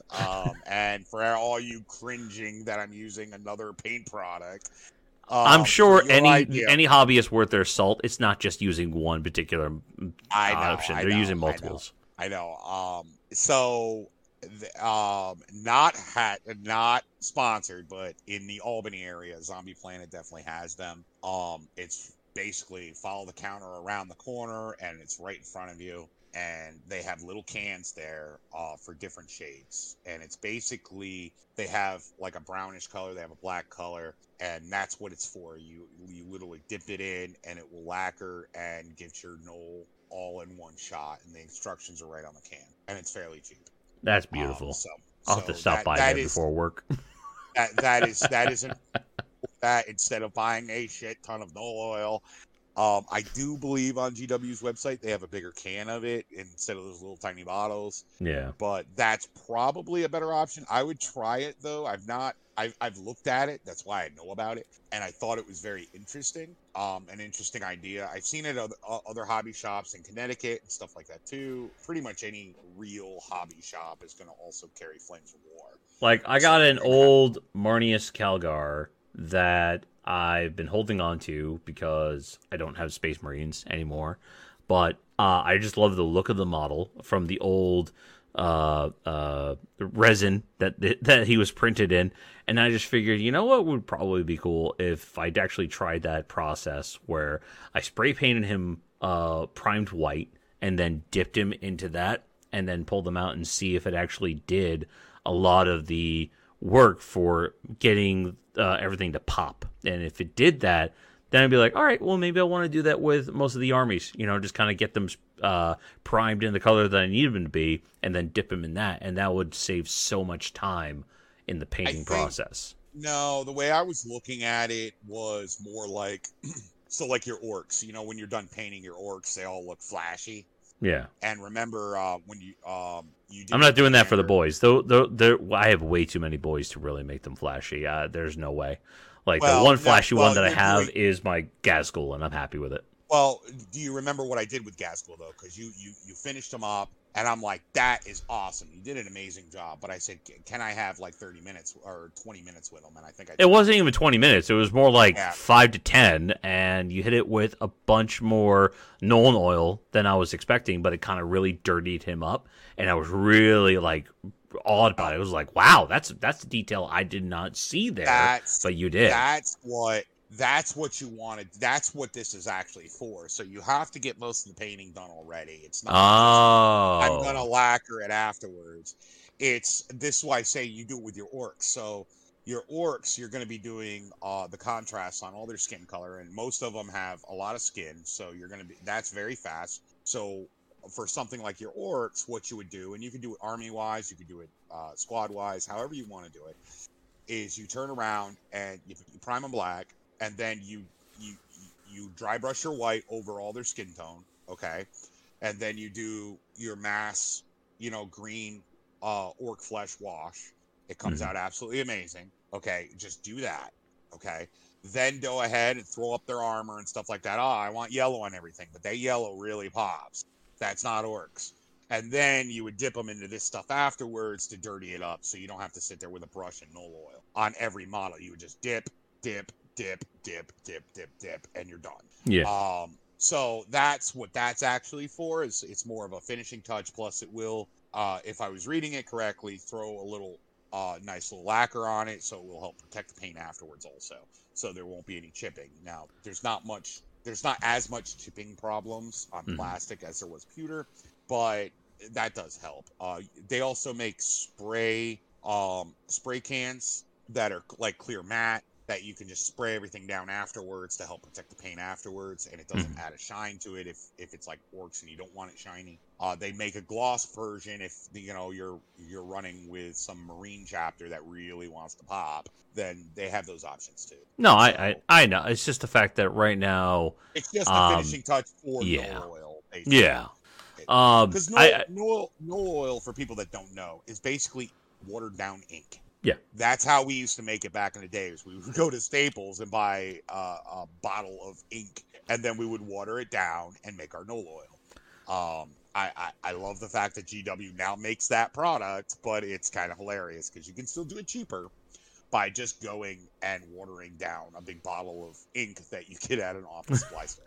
Now, So, what it comes down to it, like a lot of this sounds kind of daunting to non tabletop gamers for models and stuff like that. And yes, a lot of it does require some time for you to kind of slowly get into it and kind of get into your own shtick. Or maybe you're not too keen with a brush, and you've actively made the decision to go, you know what?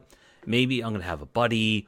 I'm gonna pay him for his time and pay for the paints and have him do it so that when it's done, I don't have to worry about it. There's nothing wrong with that either.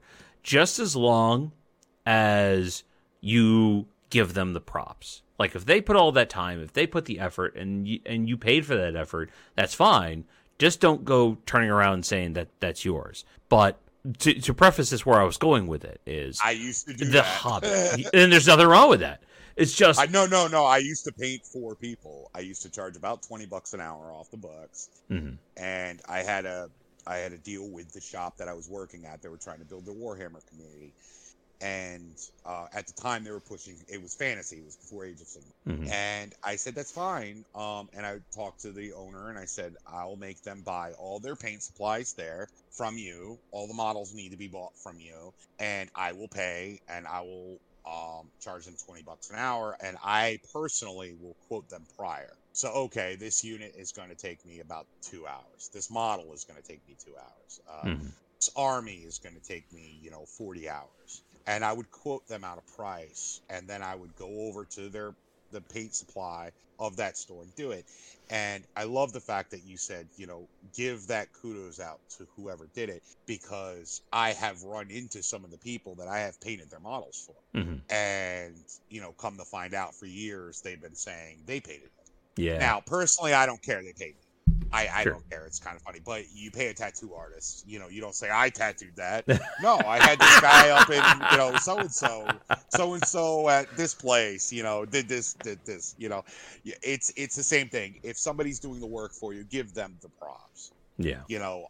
Because if they're doing it either as a side hustle, or they're doing it just because they love the hobby. And, that's how I was doing it. Like, at the time, everything that I was playing was painted and done up for the most part. So I was doing it. One, I needed the extra money. It was a side hustle. But two, I was doing it because I love to paint. And at the same time, I would sit in the shop with that person's models painting and give classes. So other people could come in and learn how to play. And I wouldn't charge for the classes. Just show up at this time every day. I'm at this store painting. A beautiful example of someone who's willing to give their time to help others and not utilize that as an opportunity to show off. Because there are also a lot of people out there who make very beautiful work, but end up forgetting that they're a part of your community. Now, there are people out there that just don't care. They want to put out their stuff for people to gawk at and not really gauge with it. And that's fine. That's entirely up to you. There's multiple different platforms to do that on. But there was the fact that a lot of people who have this knowledge are willing to give you advice. They are willing to help others because they'll see maybe something that you didn't, and having criticism isn't a bad thing, But this is just a perfect example of you took your skill, you took a job that you had been assigned to do, and decided to kind of do a twofer for it. You helped build a community while completing that job that would personally benefit you. Yeah, and I mean, it gave me more people to play. It gave me less people I had to paint for. I'll be honest, because one of the biggest things people really, especially if they want to get into the tournament scenes, is oh man, I don't have the time, the patience to, or the skill. I'm going to tell you right now how I got into Warhammer was I was in the Army, and I'd heard of the game. I was a D&D player in high school, played Magic. So I knew what Warhammer was, but I'm like, I'd never been a person to paint. I was never into models and stuff like that. Yeah. And I watched two buddies where I was stationed. I was stationed at a joint task force. So one of them was Army, one was actually Navy, and they sat down and played, and it was they were playing Orcs versus Black Templar. And, okay. That actually sounds like a fun game. Yeah. Well, this was, like I said, right at the end of second edition, and I watched them actually play a game, and I went, wow, this is something that I can get into. This seems like a lot of fun. And I started talking to them, and then I went down to a local hobby shop, and this was maybe a month or so later. I did not have a lot of money at the time, and the NIDS had just come out. Third edition had just dropped. NIDS were the first, real kind of the new codex for third edition. They did come out in second. And I went, oh, wow, they've got all these new plastic models. This looks cool. And that's what I did. This was, I picked up NIDS. And then shortly after that, Demon Hunters, which are now Grey Knights. And I'll be honest. The first model I painted was a Carnifex. Okay. And I had never painted anything in my life. They didn't have a lot of the stuff they have out now, by the way. They didn't have all the washes. They didn't have no oil. We had to make our own. They did not have the contrasts. They didn't have any of them. They had, here's about 15 different colors. Do what you will with, kind of thing. And the tops would break on them. They were just terrible. And they would dry out very fast. They didn't have all the formulas and colors really down to a science at that time. And I produced a piece with, my buddy kind of gave me some pointers. He said, hey, little is more. He showed me dry brushing, which is a very old technique that's not really used all that much anymore because of the contrasts. And I went at it, and I took my time, and that Carnifex probably took me about 30 hours. And I even modded out the base, and that ended up being a showroom piece in that local store. Wow. And I had never painted before. I literally, maybe some classes in school or something, but nothing I ever took serious. Right. And you don't know until you try. You really don't know until you try. We didn't have YouTube at the time. There's tons of YouTube channels out there that will give you, this is how you do it. There's a lot of TikToks out there. This is how you do it. There's just so much information. You can go, like I said, to a GW shop, and if the store manager is worth his salt, we'll sit down and show you how to paint. We'll take the time to show you how to paint. Some of your third-party stores, your hobby shops, some of them will do it, some won't. That's a crapshoot on that. And I'm going to tell you right now, even if you produce an absolute crap piece, who cares? It's yours. And as long as you're happy with it, my opinion, Dave's opinion, Joe Schmo's opinion doesn't matter at the end of the day. Because guess what? You can always go, oh, screw it. Oh man, those first models I painted were terrible. I'm much better now 6 months, a year down the road. But those first models are terrible. I want to redo them. And you can redo them. And you can fix them. You don't need to make everything showroom quality. Now, let's kind of sidestep off of here, because we have been talking about Warhammer for a bit, but what we really need to talk about is your favorite subject, your love of your life, and that's Magic the Gathering. Because there's been some stuff going on. I know. Listen to the frustration, ladies and gentlemen. It's there for a reason. All right. Again, anyone not listen to the podcast where we talked extensively about Magic the Gathering. I'm a very old OG player on this one. I gave up about 2-3 years now. Actually, it's been about a year and a half. About a year and a half. It feels a lot longer, but I gave up the addiction for reasons that we don't need to get back into. But stickers. Go ahead. Stickers. What needs to rage me more? Okay, so two things. One, Universes Beyond. What are your thoughts about it? I have no idea. I haven't looked. Okay, Universes Beyond is that supplemental product that they're putting out that introduces other IPs into Magic with their own like commander decks or sets or anything like that. Oh, so at first, so the first one they did was Godzilla, okay, and they did that in. That's technically not Universes Beyond, but that does add a different but that was IP. That was the first crossover IP. Yeah. That they really did something with was the Godzilla set, and I went out and got all of them. Yep. Like, I love Godzilla. I love Magic. And the set that they put it in was amazing. Unfortunately, it became so popular that they were like, oh, here's a new cash cow. And then they did it with, Walking Dead, and what are they doing, like Yu-Gi-Oh! And stuff now? No. And the reason why I'm bringing this up before we get further into it is because I wanted you also on that episode with me and Recon talking about it, but you were unavailable. So I figured, you know what? I had the opportunity. We're here. Down in the Keys. I'm sorry. Yeah. Fuck it. I don't want to hear that shit. Yeah, right? You should have brought us. Yeah.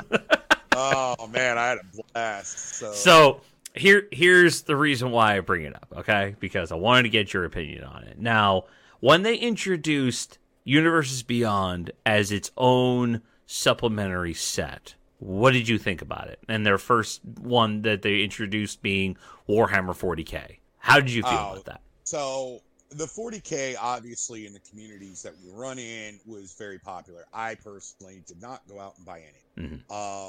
I know you did, and I got to see it. Bought 2 sets. So, they did it for the commander, and I know, like I said, you went out and bought some of it. Okay, fine. It's just when you're running out of ideas, I'm always a fan of partnerships. but only to a certain extent. Yep. Okay, you have an amazing product, and you're out of ideas now. So what you're doing is, okay, partnering up with other people to make money. It is a way for them to bring people into Magic that might not be Magic players, and I get that. Business standpoint, I understand it.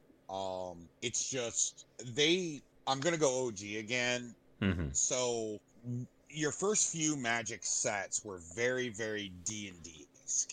Mm-hmm. Orcs, goblins, humans, elves, zombies. It was dragons. It was very, very D&D. And their community, the way they built the original community, Alpha, Beta, Arabian Nights, the Dark, Antiquities. Don't get too far down the rabbit hole, or else we're just going to be talking about the history of Magic again. No. But it was very, very D&D-esque, and they spent a decade trying to separate the two. They really did. Very, very hard, to the point where there's plenty of articles out there from the mid-90s where they said, especially when Wizards bought Dungeons and Dragons from TSR, they said, we're going to keep them separate. Mm-hmm. We're not going to combine them. We want them to be separate products. We don't want Magic to become a D&D alternative. Well, but that's what it was originally created as. Then they did the true first crossover was D&D. They did, that was actually the true first crossover. Technically, Universes Beyond started with like you said, the freaking Godzilla cards, because they showed that off. The first true that they did was the Walking Dead, actually, Secret Lair. That Secret Lair was kind of grandfathered in now, but originally it wasn't a Universes Beyond thing. But that was their big selling point. And then they decided to slowly kind of work with more different IPs like Stranger Things, Fortnite. But it wasn't until they said, hey, we're going to actually make supplementary products. We're calling it Universes Beyond, and we're doing 40K. Now you see Universes Beyond sometimes either intertwined into sets and given their own supplemental sets and stuff like that now than it was before. Like, we just got done with Lord of the Rings not too long ago. And now Doctor Who just got introduced for Commander decks. Now, I'm in the same boat as you are. I hate the fact that there's Universes Beyond in it, but being true to myself, and if I'm really, really being honest here, there are certain IPs I just can't ignore. So when 40K was introduced, I was fully invested, and I bought 2 of the decks. So one I can keep 100% pre-con, and the other ones I can tear apart and build my own into it. But recently I just picked up the Doctor Who ones because I love Doctor Who. But besides that, there's nothing wrong with that. My big issue is the reason I brought up kind of the history. Was Magic has always been a fantasy mixed with steampunk. Yeah. That's what their thing is. So you have these contraptions out there, but it's all fantasy / steampunk fantasy. Mm-hmm. I'm fine with that. So if they had done Warhammer but Age of Sigmar instead of 40K, which was such a better idea, honestly, if you were to really ask me that. If they had done that, no problem. If you went with Lord of the Rings, Dungeons and Dragons, all of that, I'm fine with that. I'm actually, I don't have a problem with it because it's fantasy based. Go with other fantasy based products and do the crossovers, and I'm fine with that. Even if you get into kind of the steampunkish stuff, fine. Eberron, fine, cool. There's at least something there. But when you go 40K, okay. I'm waiting for Star Wars. I'm just waiting for it. I'm just waiting for it. It's gonna happen. They threw Doctor Who into it. I wouldn't be surprised if they are Doctor Who. Okay, Walking Dead at least made some sense because it's zombies and zombies have been in since Alpha. Fine. Okay, get that. Okay, what Not about the Street biggest Fighter? fan of it. No, it's what the hell? Like, why not Mortal Kombat? Why not, Right? where's Uh, our Pac-Man magic cards? I Like, mean, come on, this is silly. well, This is here's the newest ones that are coming out, and I know you're going to be just as frustrated as I am, but people want these, and people will pay for these, and that's their shtick. But there are just certain things that I won't even look at. But this is just us. We got the Evil Dead Secret Lair drop, but it's Secret Lairs, so it's not really our own supplemental product. So we're gonna keep it to supplementals. Demon zombies kind of makes sense, even though it's modern day, Right. and not fantasy. Okay, that you can kind of go. Okay, it's already in. So All right. and So if it's with fantasy reprinted stuff, dinosaurs, would you accept Jurassic Park, Jurassic World as a thing? again, you've already got dinosaurs in freaking Fantasy. You also have them in D&D. Yeah. So okay, fine, but when are we getting True Blood? So we have naked chicks. Well, we're getting close to that because the very next one that's coming out that they're starting to do leaks for, and it's got a lot of people excited for it. Understandably, I may not agree with it, and I know you're not going to agree with it, and that's Fallout. The next one after that is Assassin's Creed, and then in 2025 they're doing Final Fantasy. So okay, Final Fantasy and Assassin's Creed. I know it's modern day, but it goes back into historical. The time jumps back most of the time, at least the older ones do. And Final Fantasy does have old school, like the older school games, taps into the fantasy aspect, not like guns and shit. Yeah, well, it was always steampunk, is Yeah. what it was. It was always steampunk, so even the guns that they have, and mind you, I mean, dwarves have guns anyway, so Yeah. it's. I'm okay with some of it, but when you start talking about all this other stuff, and like I said, oh, we're getting Twilight, I'm not following personally, guys. I'm not following it. I'm out of Magic. I don't really even have any ambition of playing Magic anymore. I haven't gotten rid of my cards or my collection, which is huge. So I'll probably eventually get back in and go, let's play some games. But I'm not supporting the product anymore. Yeah. Because its soul is gone. I'm slowly downsizing my collection to where because I don't play as much as we used to anymore. And when we used to play, we played by an entirely different mindset for our casual games because we wouldn't try to do as much of the crazy stuff you see in most casual games these days. And at the same time, even though our games were curved, hilarious. Yeah. They were hilarious because it was some weird interaction that I'm doing off of you, off of Don, off of Ed. Yeah, and I get that, and that's really like I'm slowly just removing the collection down to where it's like, okay, I have some precons, I have some decks that I made that I'm happy with playing over and over and over again, and then I'll have some competitive decks, and then after that, I'm kind of going to be out of it myself. If I'm going to dedicate my money, my time to a game, I want to be able to sit there and laugh. Yeah. Okay. I want to enjoy myself. I don't care if I lose. And I mean, that's there was any of my hobbies. I'm an avid pool player. Now, mind you, let's asterisk this because you've had your days and I've had my days where we just table flip. Oh, of course. We've all had that, and it's going to happen. We're human. Yep. Stressors are multiplicative. You come in with stressors from real life. You're gaming to get out of that, but sometimes it gets dragged in. Yep. But the ultimate goal is not to win or lose. It's to have fun. Yeah. That's the whole point, is not win or lose, but have fun. But we're all trying to win. You don't want somebody at the table that doesn't want to win. They're just going to sit there and go, well, whatever.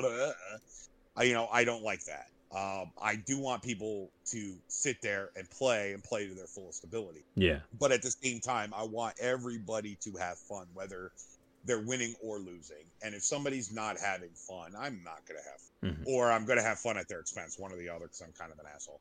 I'm kind of. Let's be honest about that now. Again, I prefer to laugh. Like I enjoy doing these podcasts with you because I can sit here and laugh. It's a great thing when you like our experiences and our small little community of gamers that we've been able to interact with throughout the years, and the different shops that we've gone to and all that. Like that culminates into some experience that you can say for yourself, you know what? Maybe the experiences that I've had can be able to help other people. When it comes down to games, when it comes down to techniques, when it comes down to deck building, like it does add up after a while. So for those of you who are just like, I don't really have much to say about it. I've only played in either competitive or I've only played in a small group of my friends sitting around the table. That's fine, because eventually you're going to get to the point where life is going to catch up with you, and those times that you've had with your friends, those hundreds of hours you've spent over the years playing in that small group, will help develop you into the social skills that you'll be able to bring out to other places. Like if you're still in the game of Magic, like I am, because with my job, I'm able to go out at least once a week now and hang out with people. But I'm also in a CDH league, so I also have to keep a kind of an open schedule enough to where when we're ready to play, I can show up, I can play, and then I can go home and do my thing. But I'm thankful.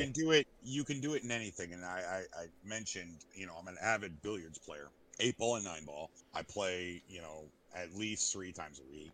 And, this past Tuesday, I got my face crushed in.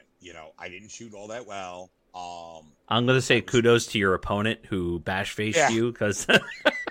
Yeah, I absolutely got my face crushed in. Very good shooter.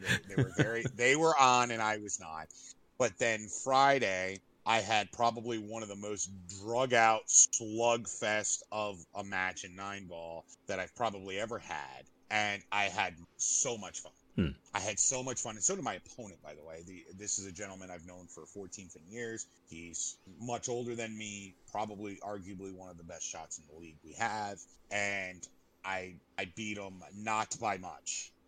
And I'm going to tell you, this match lasted, we're both high rank, and it lasted over an hour. And we were both just, watching people up playing pool, sweating. It was one of those just knockout, drag-out matches. And both of us had so much fun, and if I had lost that match, I wouldn't have cared, because I shot amazing, he shot amazing, and we both had just an amazing amount of fun. And that's really all it matters at the end of the day. And when you're playing in leagues, there's cash prizes at the end, there's plaques and trophies, we don't have that. I know, but what I'm saying is this is a competitive setting. Yeah. This is a competitive setting where there's trips, there's cash, there's trophies, there's plaques, there's patches, there's all kinds. This is an actual very competitive scene, and this could theoretically lead into a pro career. Not for me, I don't play enough, but if you wanted to, this is a stepping stone into that. So just so everyone knows, this is not a casual league; it's a very, very competitive league. But you can still have a lot of fun. Like, I don't have any fun just raffle stomping a lower rank shooter. And that happens sometimes, where I'm put up and the other team will throw off to me. So here I am, a high rank shooter against a low rank shooter.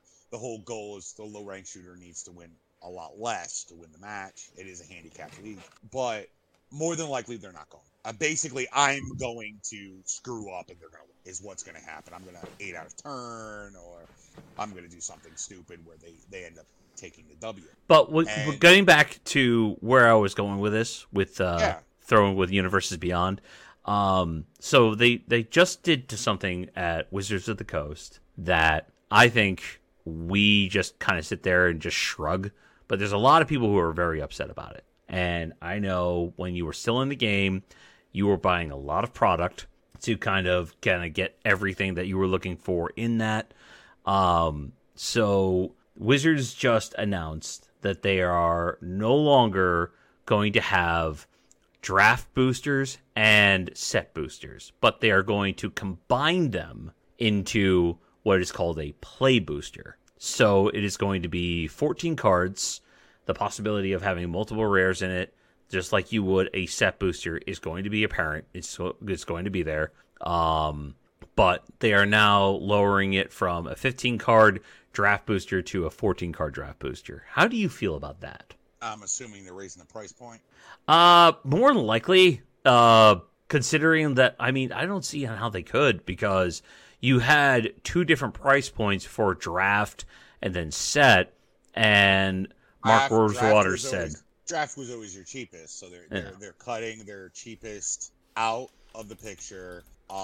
They're cutting the amount of cardboard they need for each card on your set booster. Basically, you're just renaming it, you know. So the $100 option's going away to buy a box.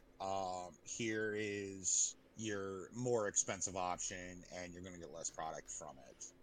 Obviously, I don't like that. Again, it boils down to fun, and that was the point I was making while bringing billiards into this. Was, you know, if you have fun drafting and you want to continue doing that at a higher price point, if it's worth it for you, great, do it. Because that's if that's how every gamer is different, what their expectations is, what their fun is, and if you want to, go ahead. You know, if you don't want to, then don't. That's if you're not having fun, don't do it.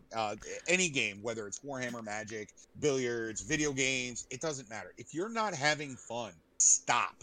But here's the thing: like, a lot of players are upset about this change, because now it's like you're lowering down the draft pool, you're lowering down sealed pool, and all of this. But Mark Rosewater said if we didn't do anything, draft boosters were going away. And this whole change was to save the drafting environment and other limited formats. So it's like they are aware that there are players who go out there who just on a Friday night or a Monday night, they go to draft. They don't go to play huge amounts of Commander or any competitive sort of scene right now, and they're just like, I'm just going to go out, I'm going to spend like $20-$25, or depending on what we're drafting, a little bit more, and I'm just going to draft and have a good time, because the limited format is what I'm used to and what I'm comfortable with. And the store that I go to does have quite a drafting environment there. Every Friday, there's at least 8 people who show up to play draft, and they're always varied in differences depending on what set is being drafted or whatever, or schedule is being an adult, whatever. But that any store, again, it boils down to price point, and with inflation, they're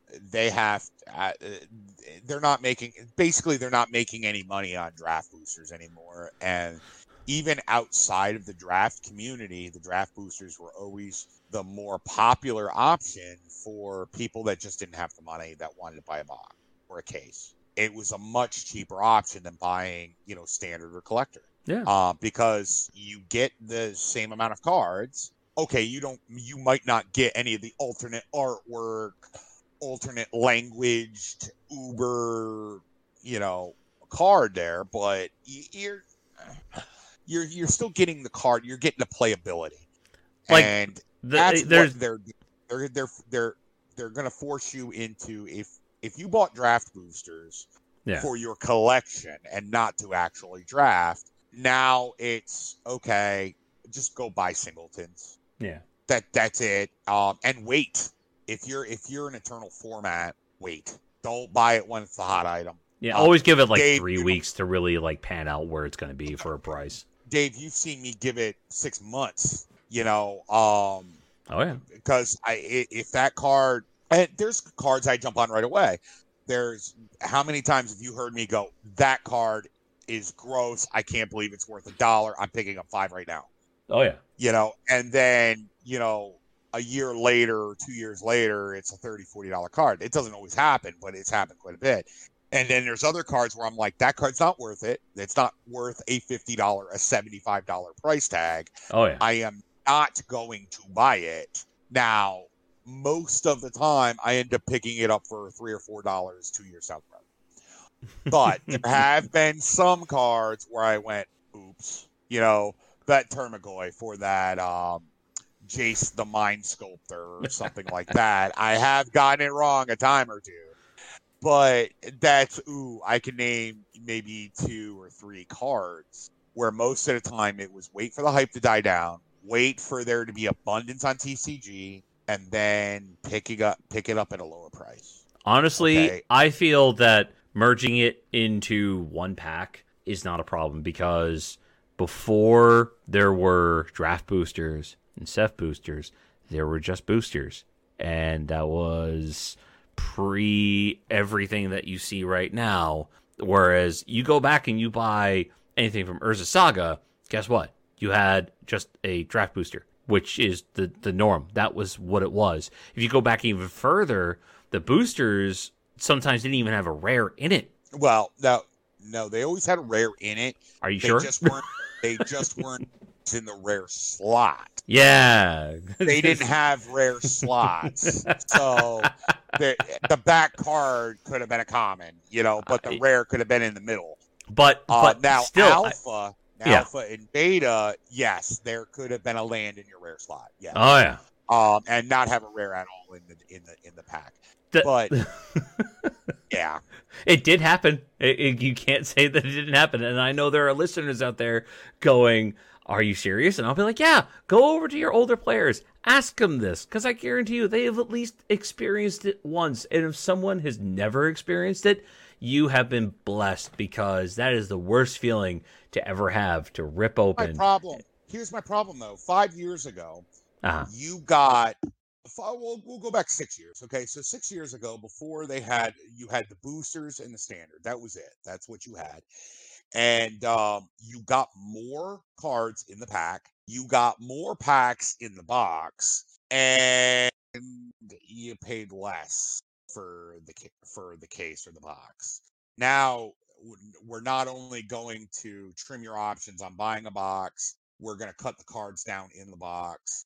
We've already cut the packs down in the box. So, and you're going to pay the same price as you did, or even more than you did 5 years ago. That is my problem. That's my issue with it. Well, it's going to be a lot of issues going forward, but I feel that this change is actually good because it simplifies it for stores. They're not going to have to order as much product to get it in, but at the same time, all depending on what prices they're being allotted by their distributors, that could also change because of this. Like it's too early now to see how this could affect down the road sales or down the road numbers when it comes down to how many people are still playing in draft, how many people are still kind of interested. Is there feigning interest for this? Are people going to be rotating more towards supplemental products? I think we need a little bit more time, in my personal opinion, to see what happens. The draft community has dropped radically over the last 15, 20 years. It's dropped radically. You still might get like we're going to run this draft event as a pre-release, and you have a ton of people show up. They're not really there for the draft. They'll play in the draft because they might win some product or something, but they're not actually there for the drafting. That's not their focus. Their focus is to get their hands on the cards early. Yeah. It's like you said, there's a shop where they have a healthy community of about 8 guys. Most stores can probably say we've got a healthy community of. Sometimes there's like 8 to 12, sometimes close to 20. Yeah, well, yeah, but there used to be. Yeah. There used to be. You held a draft event and you had 40 people. Oh yeah. Yeah, multiple different pods and. Correct. So now you're running 1 or 2 pods. Where you used to fill up an entire room. No, that's not. They're going, we're selling all these boosters, these draft boosters, because we still have this healthy community. You don't have a healthy community. That's the problem. You don't have a healthy community there.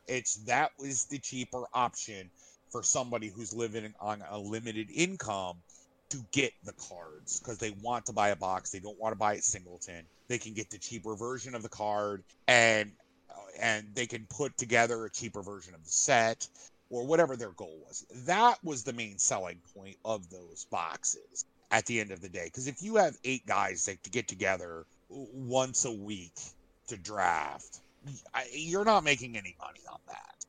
You're just not, even if it's every store, not compared to what you were doing in the mid 2000s or even late 2000s. You're not. You just don't. The community is shrinking, and it's shrinking because the price points have gone way up. The amount of product that's being thrown at people is going through the roof. They're diluting the market across the board. They're overproducing it, and I said that years ago.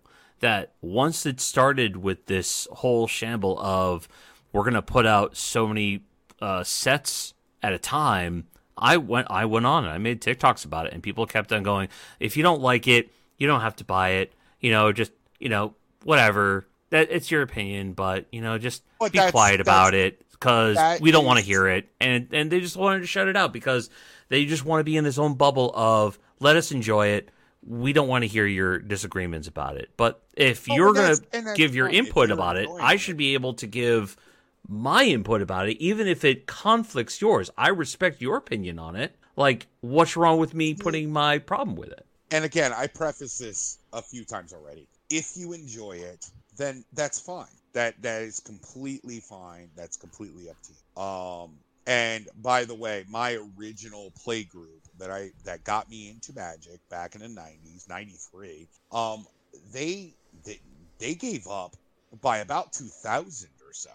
Most of them, if not all of them, were out of the game of Magic because they felt that the soul of the game had gone and, that they were being overproduced.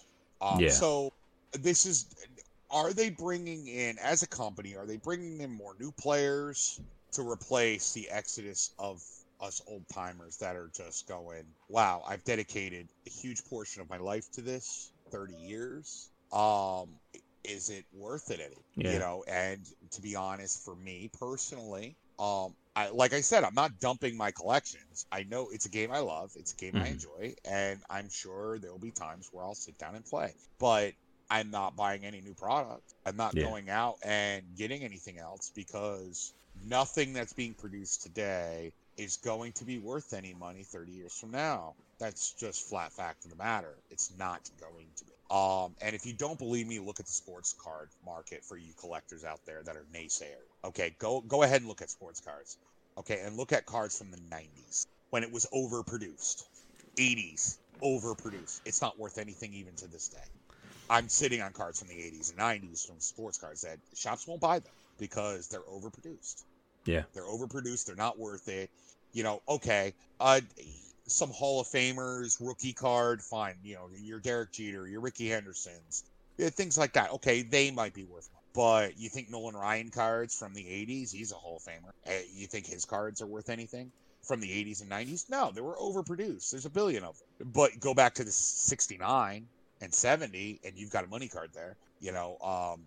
That's if you're looking at the new sets for collectability. Sorry, there's no collectability at all. Yeah, the whole preface on this game is a collector's card game. I feel is going to slowly shift into what's hot right now, and the only collectability you're going to have in it is going to be the chase cards for certain formats.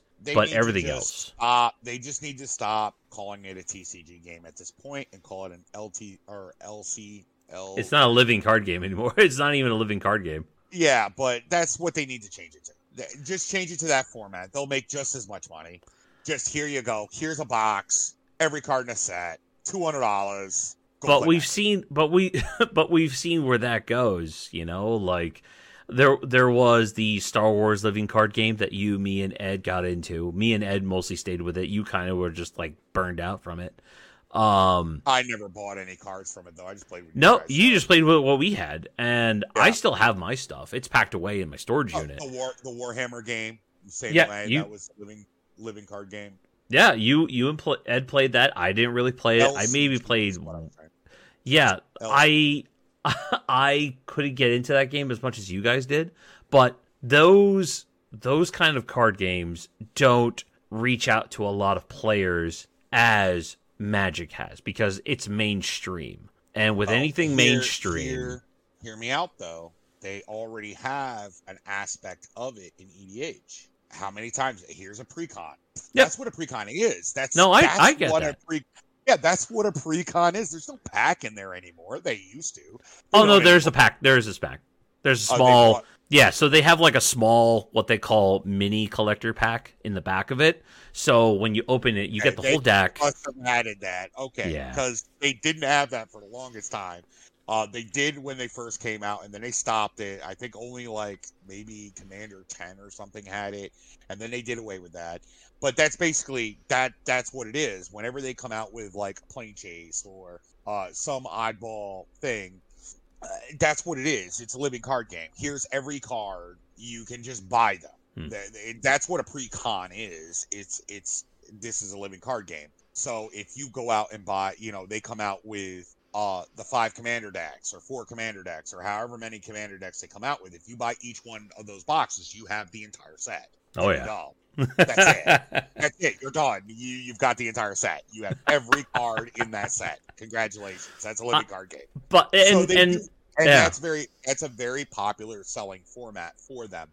So they can go that route if they want to, and it's not even a stretch. It's not as far of a stretch now that I brought it up, is it? It's not. They've been doing it for years. They have been with small supplemental products. I do now. Right. Now I think about it, because that's what the summer drops are. Summer drops, or your special drops, your secret layers, your all this stuff. There it is. MTG game nights sort of thing. That's what it is. There's your living card game right there. They've mixed it, and they mixed it very successfully. Oh yeah.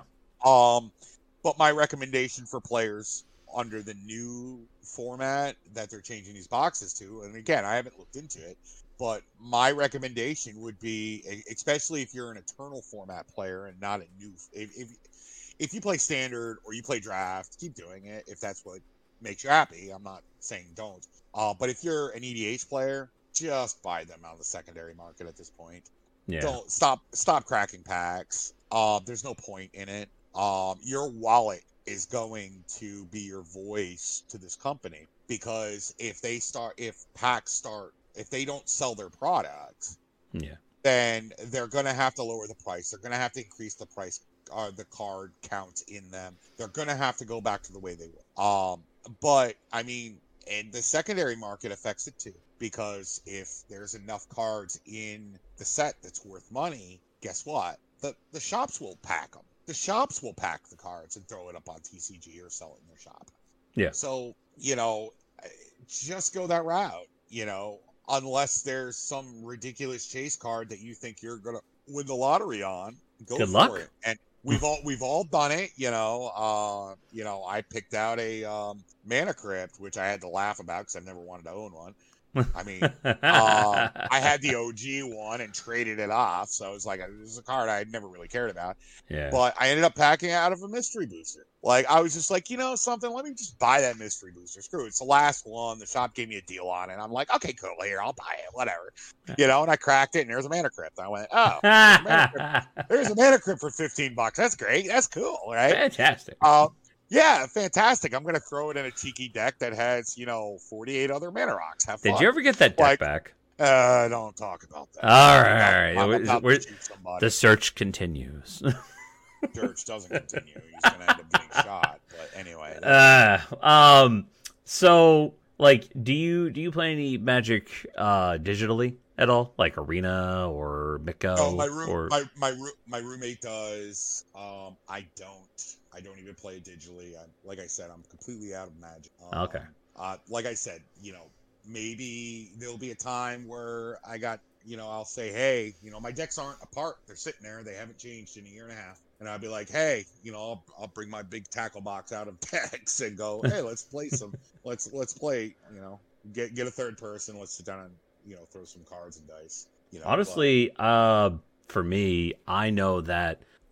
With me going out and playing, and there are just certain times where I'll be like, you know what, I want to play something casual. I'll play with a group of players that I don't really play with all too often, and I'll find that it's a flip coin whether or not that experience is going to be good or bad. But when I sit down and I play with my friends in more of the highly competitive players, there's never any bad feelings because you're laughing, you're having a good time. Everyone's playing at their high effect. Like, everyone knows what they're doing, and there's like, I find I'm having more trouble like being able to connect with a lot of the general public when it comes down to playing casual games now, because everyone's got that different idea of what casual is, like after our conversation about it.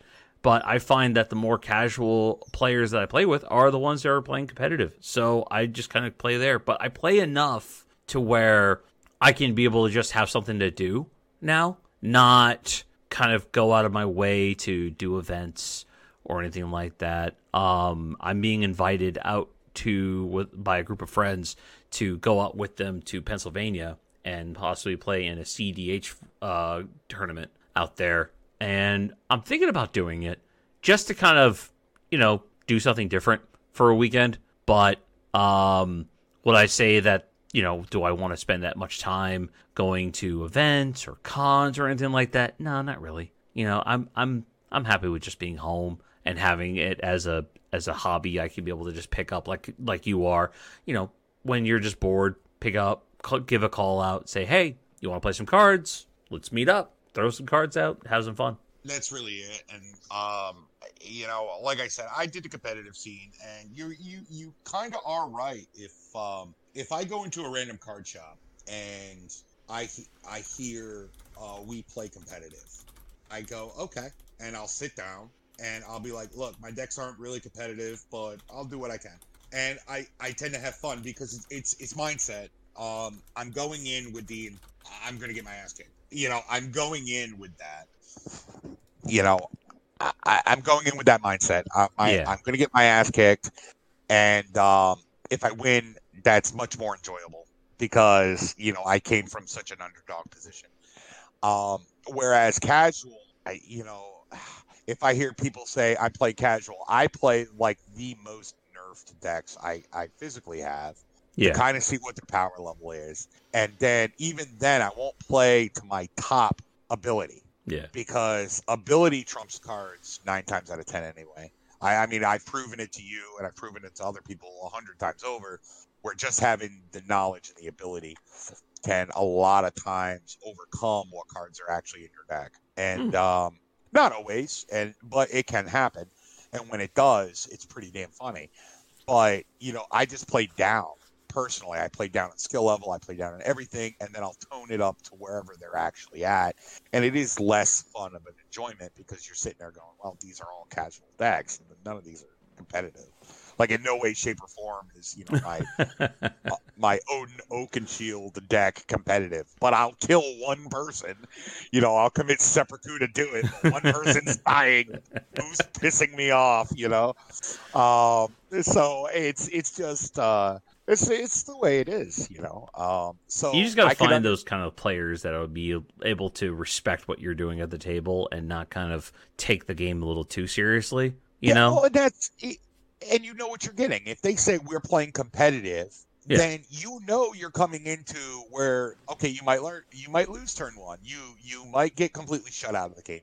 You're going in with that mindset that I'm going to get raffle stomped. And if you end up not getting raffle stomped, it's a great feeling. What about players that put out this whole visage of, hey, as long as you're not bothering me, I won't bother you. And dude, you're there to play the game. Don't misrepresent it, because I've had more people misrepresent their stance in a game, and I take them at their word, and then when they go about taking advantage, then they try backpedaling, going, nope, I didn't do that. I'm totally innocent. No, just own it, okay? If you're doing that, I'm now going to always consider you at the table. I don't care what you're playing at, but I'm going to consider you as a player who's not going to be open and honest with me, and I'm going to just look at you as always a threat. Well, and here's the difference between one-on-one competitive and pod, and even pod competitive. There is an aspect of politics into it. A big aspect of politics into it. And if you're the new player at the table, they don't know what you have. You don't know what they have. And they're going to consider you a threat right out. And if they notice that you're not, turn one really blowing up, then they might go, okay, the guy got a bad hand, or Yeah. oh, maybe this guy's not as good, and they're going to seem to back off, and you don't really have to say a damn word. I've used that to my advantage a lot of times. Oh, I've got a soul ring and a mana crypt in my hand turn one, but I don't drop them turn one. I drop them turn 3 or 4. Yeah. It's like I don't drop them turn one because I drop that kind of power turn one, and all of a sudden now I'm the main threat on the table, and everyone's going to do whatever they can to stop me. Yep. That is the point of the game. Everybody at the table is trying to win, especially in a competitive scene. So, or even in a non-competitive scene, it's just the point of the game. There is going to be a winner. There's going to be a loser. Oh, don't bother me. I'm not going to bother you. Well, at some point, you're going to have to break that unless you're just going to GG it and fist bump and call it and move on to the next game. And most players do that. And a perfect example of that, like last night, I was playing in a pod, and this guy had me dead to rights. And, he just got done trolling his wife out of the game again, and it was just me and him, and I was just like, hey, so we can get these two guys back in, and GG, and I put my fist up, kind of give him the look that you and I always give each other, and he was just like, I'm gonna go through, take a couple of extra turns, and I'm just gonna murder you. I'm like, oh, okay, I respect it. I didn't even bat an eye. I didn't feel bad about it. I knew it was a possibility, but sometimes, even when you come up there to have a good time and you think that, oh, I'm just going to GG it out, maybe they actually want to play it out, see what you might draw into, see what they might have to deal with. Correct. See what they're going to draw into. There's been times where you've offered me the GG and I'm like, no. Yeah. And you're like, well, okay, I'm going to murder fest you, but I've got the card that stops you in my hand. So there's no reason for me to GG it out. I'm going to go for the win. But there's been times where I went, okay, fine, GG. And then I show you my hand and you're like, oh, okay, I'm glad I offered that. Vice versa, where I go, GG, and you go, yeah, sure. No. Or you go, sure. Or you go, no. And it's like, crap, I'm about to get my ass kicked. I thought I was winning, but apparently I'm not. Unless you could see their eyes and your mind reader, you're not going to know. Yeah. And you gotta laugh. Like, how many times have we trolled somebody out the table? Oh my God. Oh man, and we just laugh. It's just hilarious. Like, it might suck for that one person, but if they're laughing too, then it's a good sign, And it's not a table flip moment, but sometimes those table flip moments are pretty damn funny. Sometimes, though, you have to really read the room too, because some people just don't read the room. Like, if someone's there to have a good time, you can kind of see it. If someone's there to just fucking curb stomp, and you try to have that kind of fun, and they're just not kind of getting into the program, then I don't really feel bad if they get raffle stomped in a game and they kind of put up their nose and leave and stuff like that. Then it's just like, dude, you didn't go there to have fun. So, with Magic as it is right now, I'm enjoying the atmosphere with more of the competitive players than the non-competitive players, because that group of people is very healthy compared to the people who are there for the casual, in my opinion. Me, your wife, and Don can sit down and play casual. We can add in the mix and play casual. That's not a problem. Can we add some other people in? No, we couldn't. Is there going to be a bunch of shit talking? Yes, there is. A massive, amazing amount of crap. Okay, and and we're playing nerfed decks. And it's like, okay, whatever. Remember, no infinite combos unless you info off somebody else. Yeah. Which is fine for me because half my decks have clones in them anyway. So, so I'm like, oh, look at that enchantment. I like that. I'm gonna copy that, and now I'm gonna have infinite mana. I'm just gonna say, most of your decks, you should just literally just turn around and just say, you know what? I'm not the killer clown. I'm actually Mr. Copycat, because I like to copy what you're doing and just do it my way. Copy or steal. Yeah, it's more fun that way. Well, here's the thing.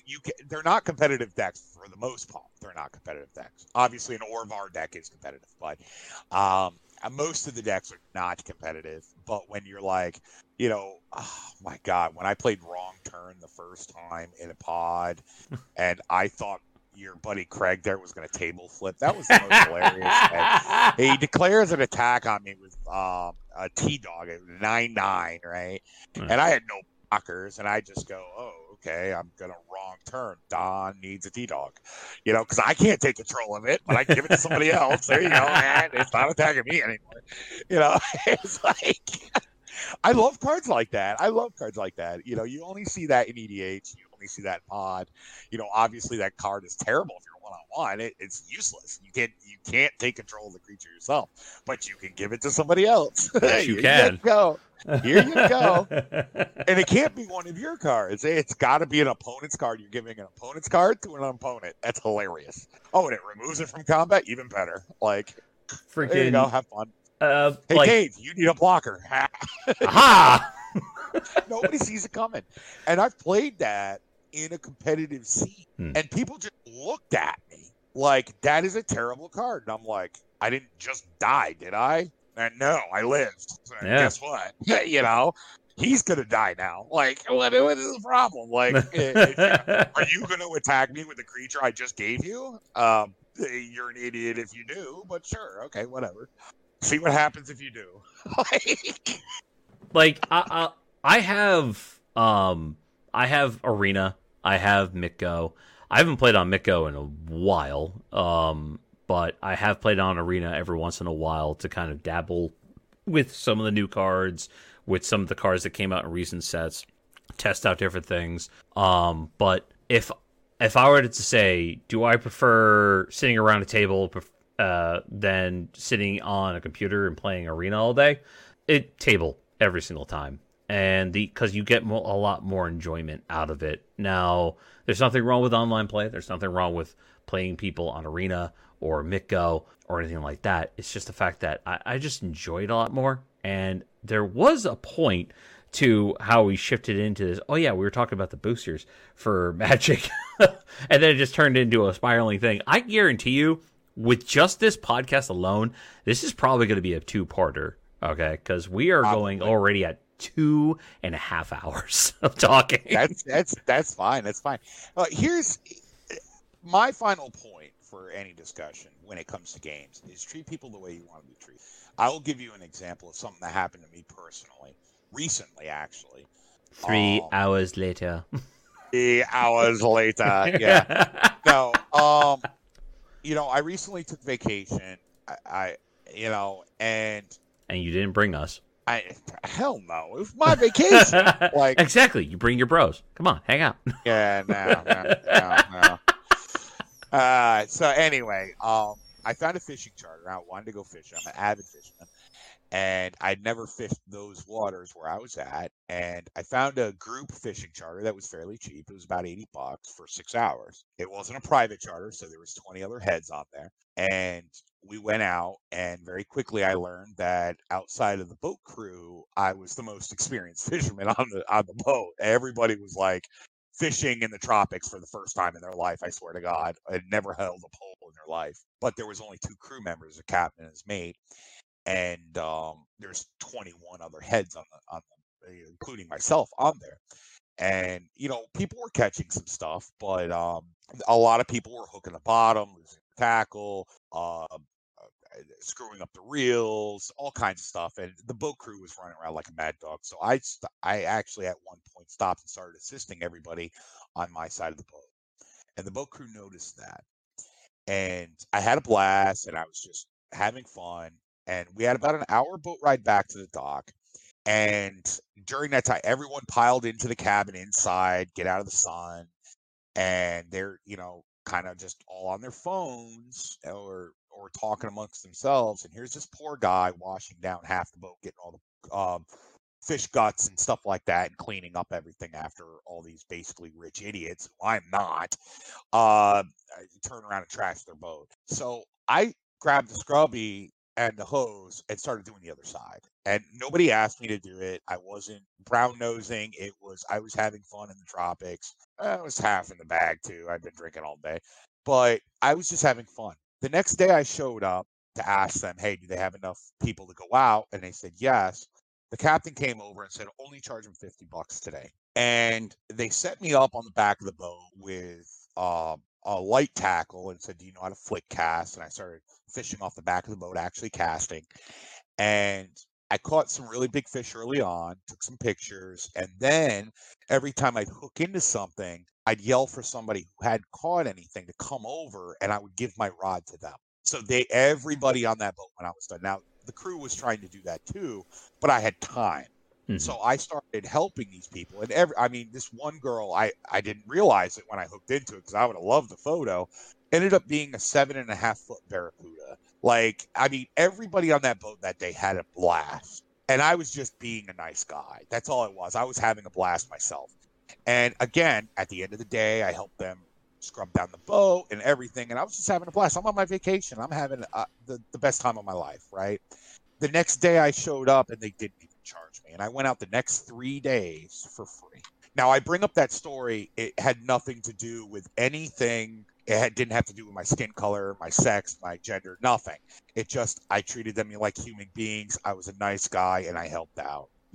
Could I have sat in the boat, in the shade, in the AC, sitting there for an hour and a half ride back?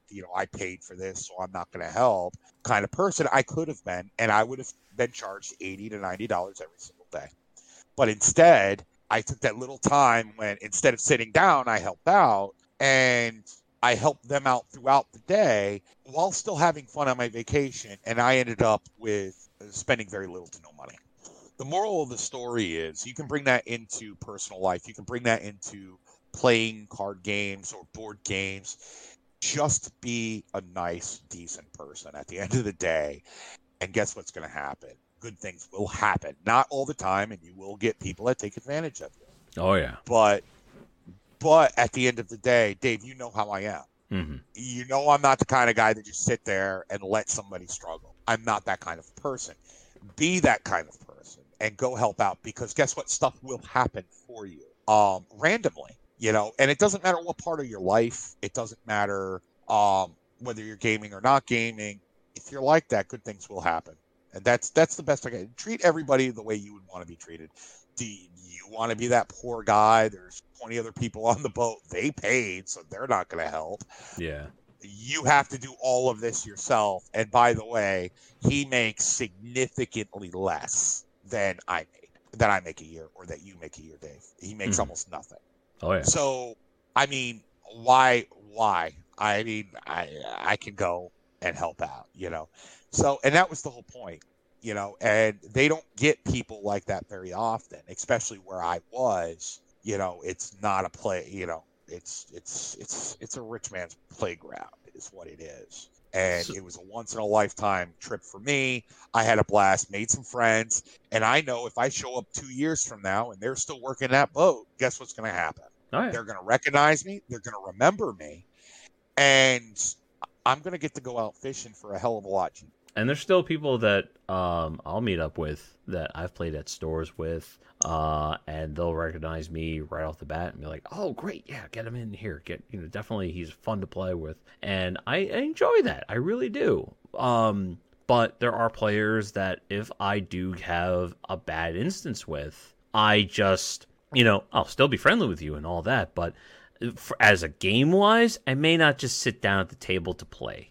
Because I'll know the experience that I had previously might happen again, and I don't want to sour my environment with possibly having another instance. So, if you do have a bad experience with somebody, you just don't be mean to them or anything like that. They're not a jerk or anything. What happened in the game happened, but besides that, it's a game. They might have, yeah, and they also might have. I always give somebody a second chance. Personally, with me, when it comes to games and stuff, or even in personal life, maybe they just had a bad day. Depending on how bad it was, I'll generally give somebody a second chance, because maybe they just had a bad day and they might actually be a really stand-up individual.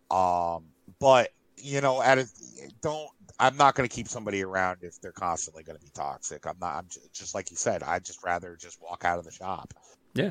And go find another place to play, because I can always jump into almost any crew. And it's because, Some people don't like it. Some people don't like the way I am. That's fine. That's their loss, not mine. But if you treat everybody the way you want to be treated, then you're generally, overall, you're going to end up with a very good group of people around you at a certain point in your life. Well, I think that since we've been on here for quite a bit, we have a lot that we've already went through as it is. We can either do one of two things. We can either go over what happened in our last episode that you and I were in, and I can tell you how many people have listened to it, or we could just... 3 people listened to it. That was me, Dave, and me. No, it's actually... it's actually our episode that we had. We actually have the top at 41 listens. And how many downvotes? Yeah, I'm gonna. I mean, besides that one on Apple Podcasts, which no one really cares about. Honestly, like, I don't think there's any down points. It's just the fact that people really enjoy the atmosphere that we're bringing. We're literally just having a good time. We're sitting here, we're enjoying, we're talking hobbies, and people can kind of get an idea that we're not doing this to be famous. We also don't literally put ourselves at, hey, what? We think we're cool. Wait, what? I'm not cool? No. What? No. We're you and I are definitely not in the cool club. But I do this because I enjoy it. My buddy Killa here, he does it with me because, one, we're friends. We really enjoy talking to each other. And two, this is something we were kicking around like years ago. And I finally just said, I'm going to do it. And he said, sure, I'll do it with you. And that's what we have here. We both have road jobs, so we're notorious for being on the phone for hours, as long as the reception holds up for hours, because I might have a 3, 4, 5 hour drive, 20-hour drive. And same thing with him. And so, you can only go through so many podcasts, audiobooks, and music before you go. I've gone through everything. I need to talk to somebody. And some of the conversations we've had, I wish they were recorded, to be honest, because some of them were pretty entertaining. Some of them would have definitely got us canceled, but some. I mean, at this point, it's like you throw a rock anywhere, and people are going to hate on it for some reason or another. Honestly, that's on them. I can't do anything about it, but I'm just being who I am, a genuine good person. And if people want to twist my words around, that's on them. I'm done playing the popular game. You want to be popular? All right, cool. God bless you. I hope nothing but success comes and finds you. But I do this as a hobby. I do TikTok as a hobby. I enjoy my hobbies. The point where it doesn't become enjoyable anymore, that's when I'm just going to say, yeah, no, I'm done. Yep, I'm done. That's it. And that's for anything. I always have fun. So I'm glad you invited me back on, Dave. I really do appreciate it. Oh, I love our conversations. It's just sometimes when you're talking about that MMO that you love playing, that I'll just have to shut you out as much as I can. I actually, so I stopped playing. I was playing it earlier in the podcast, so I stopped playing it so I could pay more attention. So, knowing you, I knew that was going to be the case. That's why all the ohs and ahs and just kind of roll off tangents, because I was sitting there fighting shit. What you didn't hear in part 1, you're finding out in part 2. Yeah, you're finding it in part 2. I was actually playing Diablo on podcast. Or Diablo 4. Sorry, Diablo 4. I was playing Diablo 4 on podcast. When it comes down to games, I haven't really been playing anything. I played Remnant for a huge amount of time. I know you were playing a little bit with me. I don't know if you want to get back into that at some point.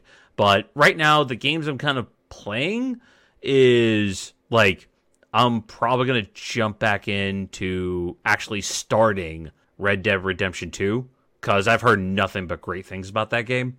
And it's been out for years, and I haven't played it. And I know everyone who is literally listening to this podcast right now who has played that game is literally screaming, how the hell?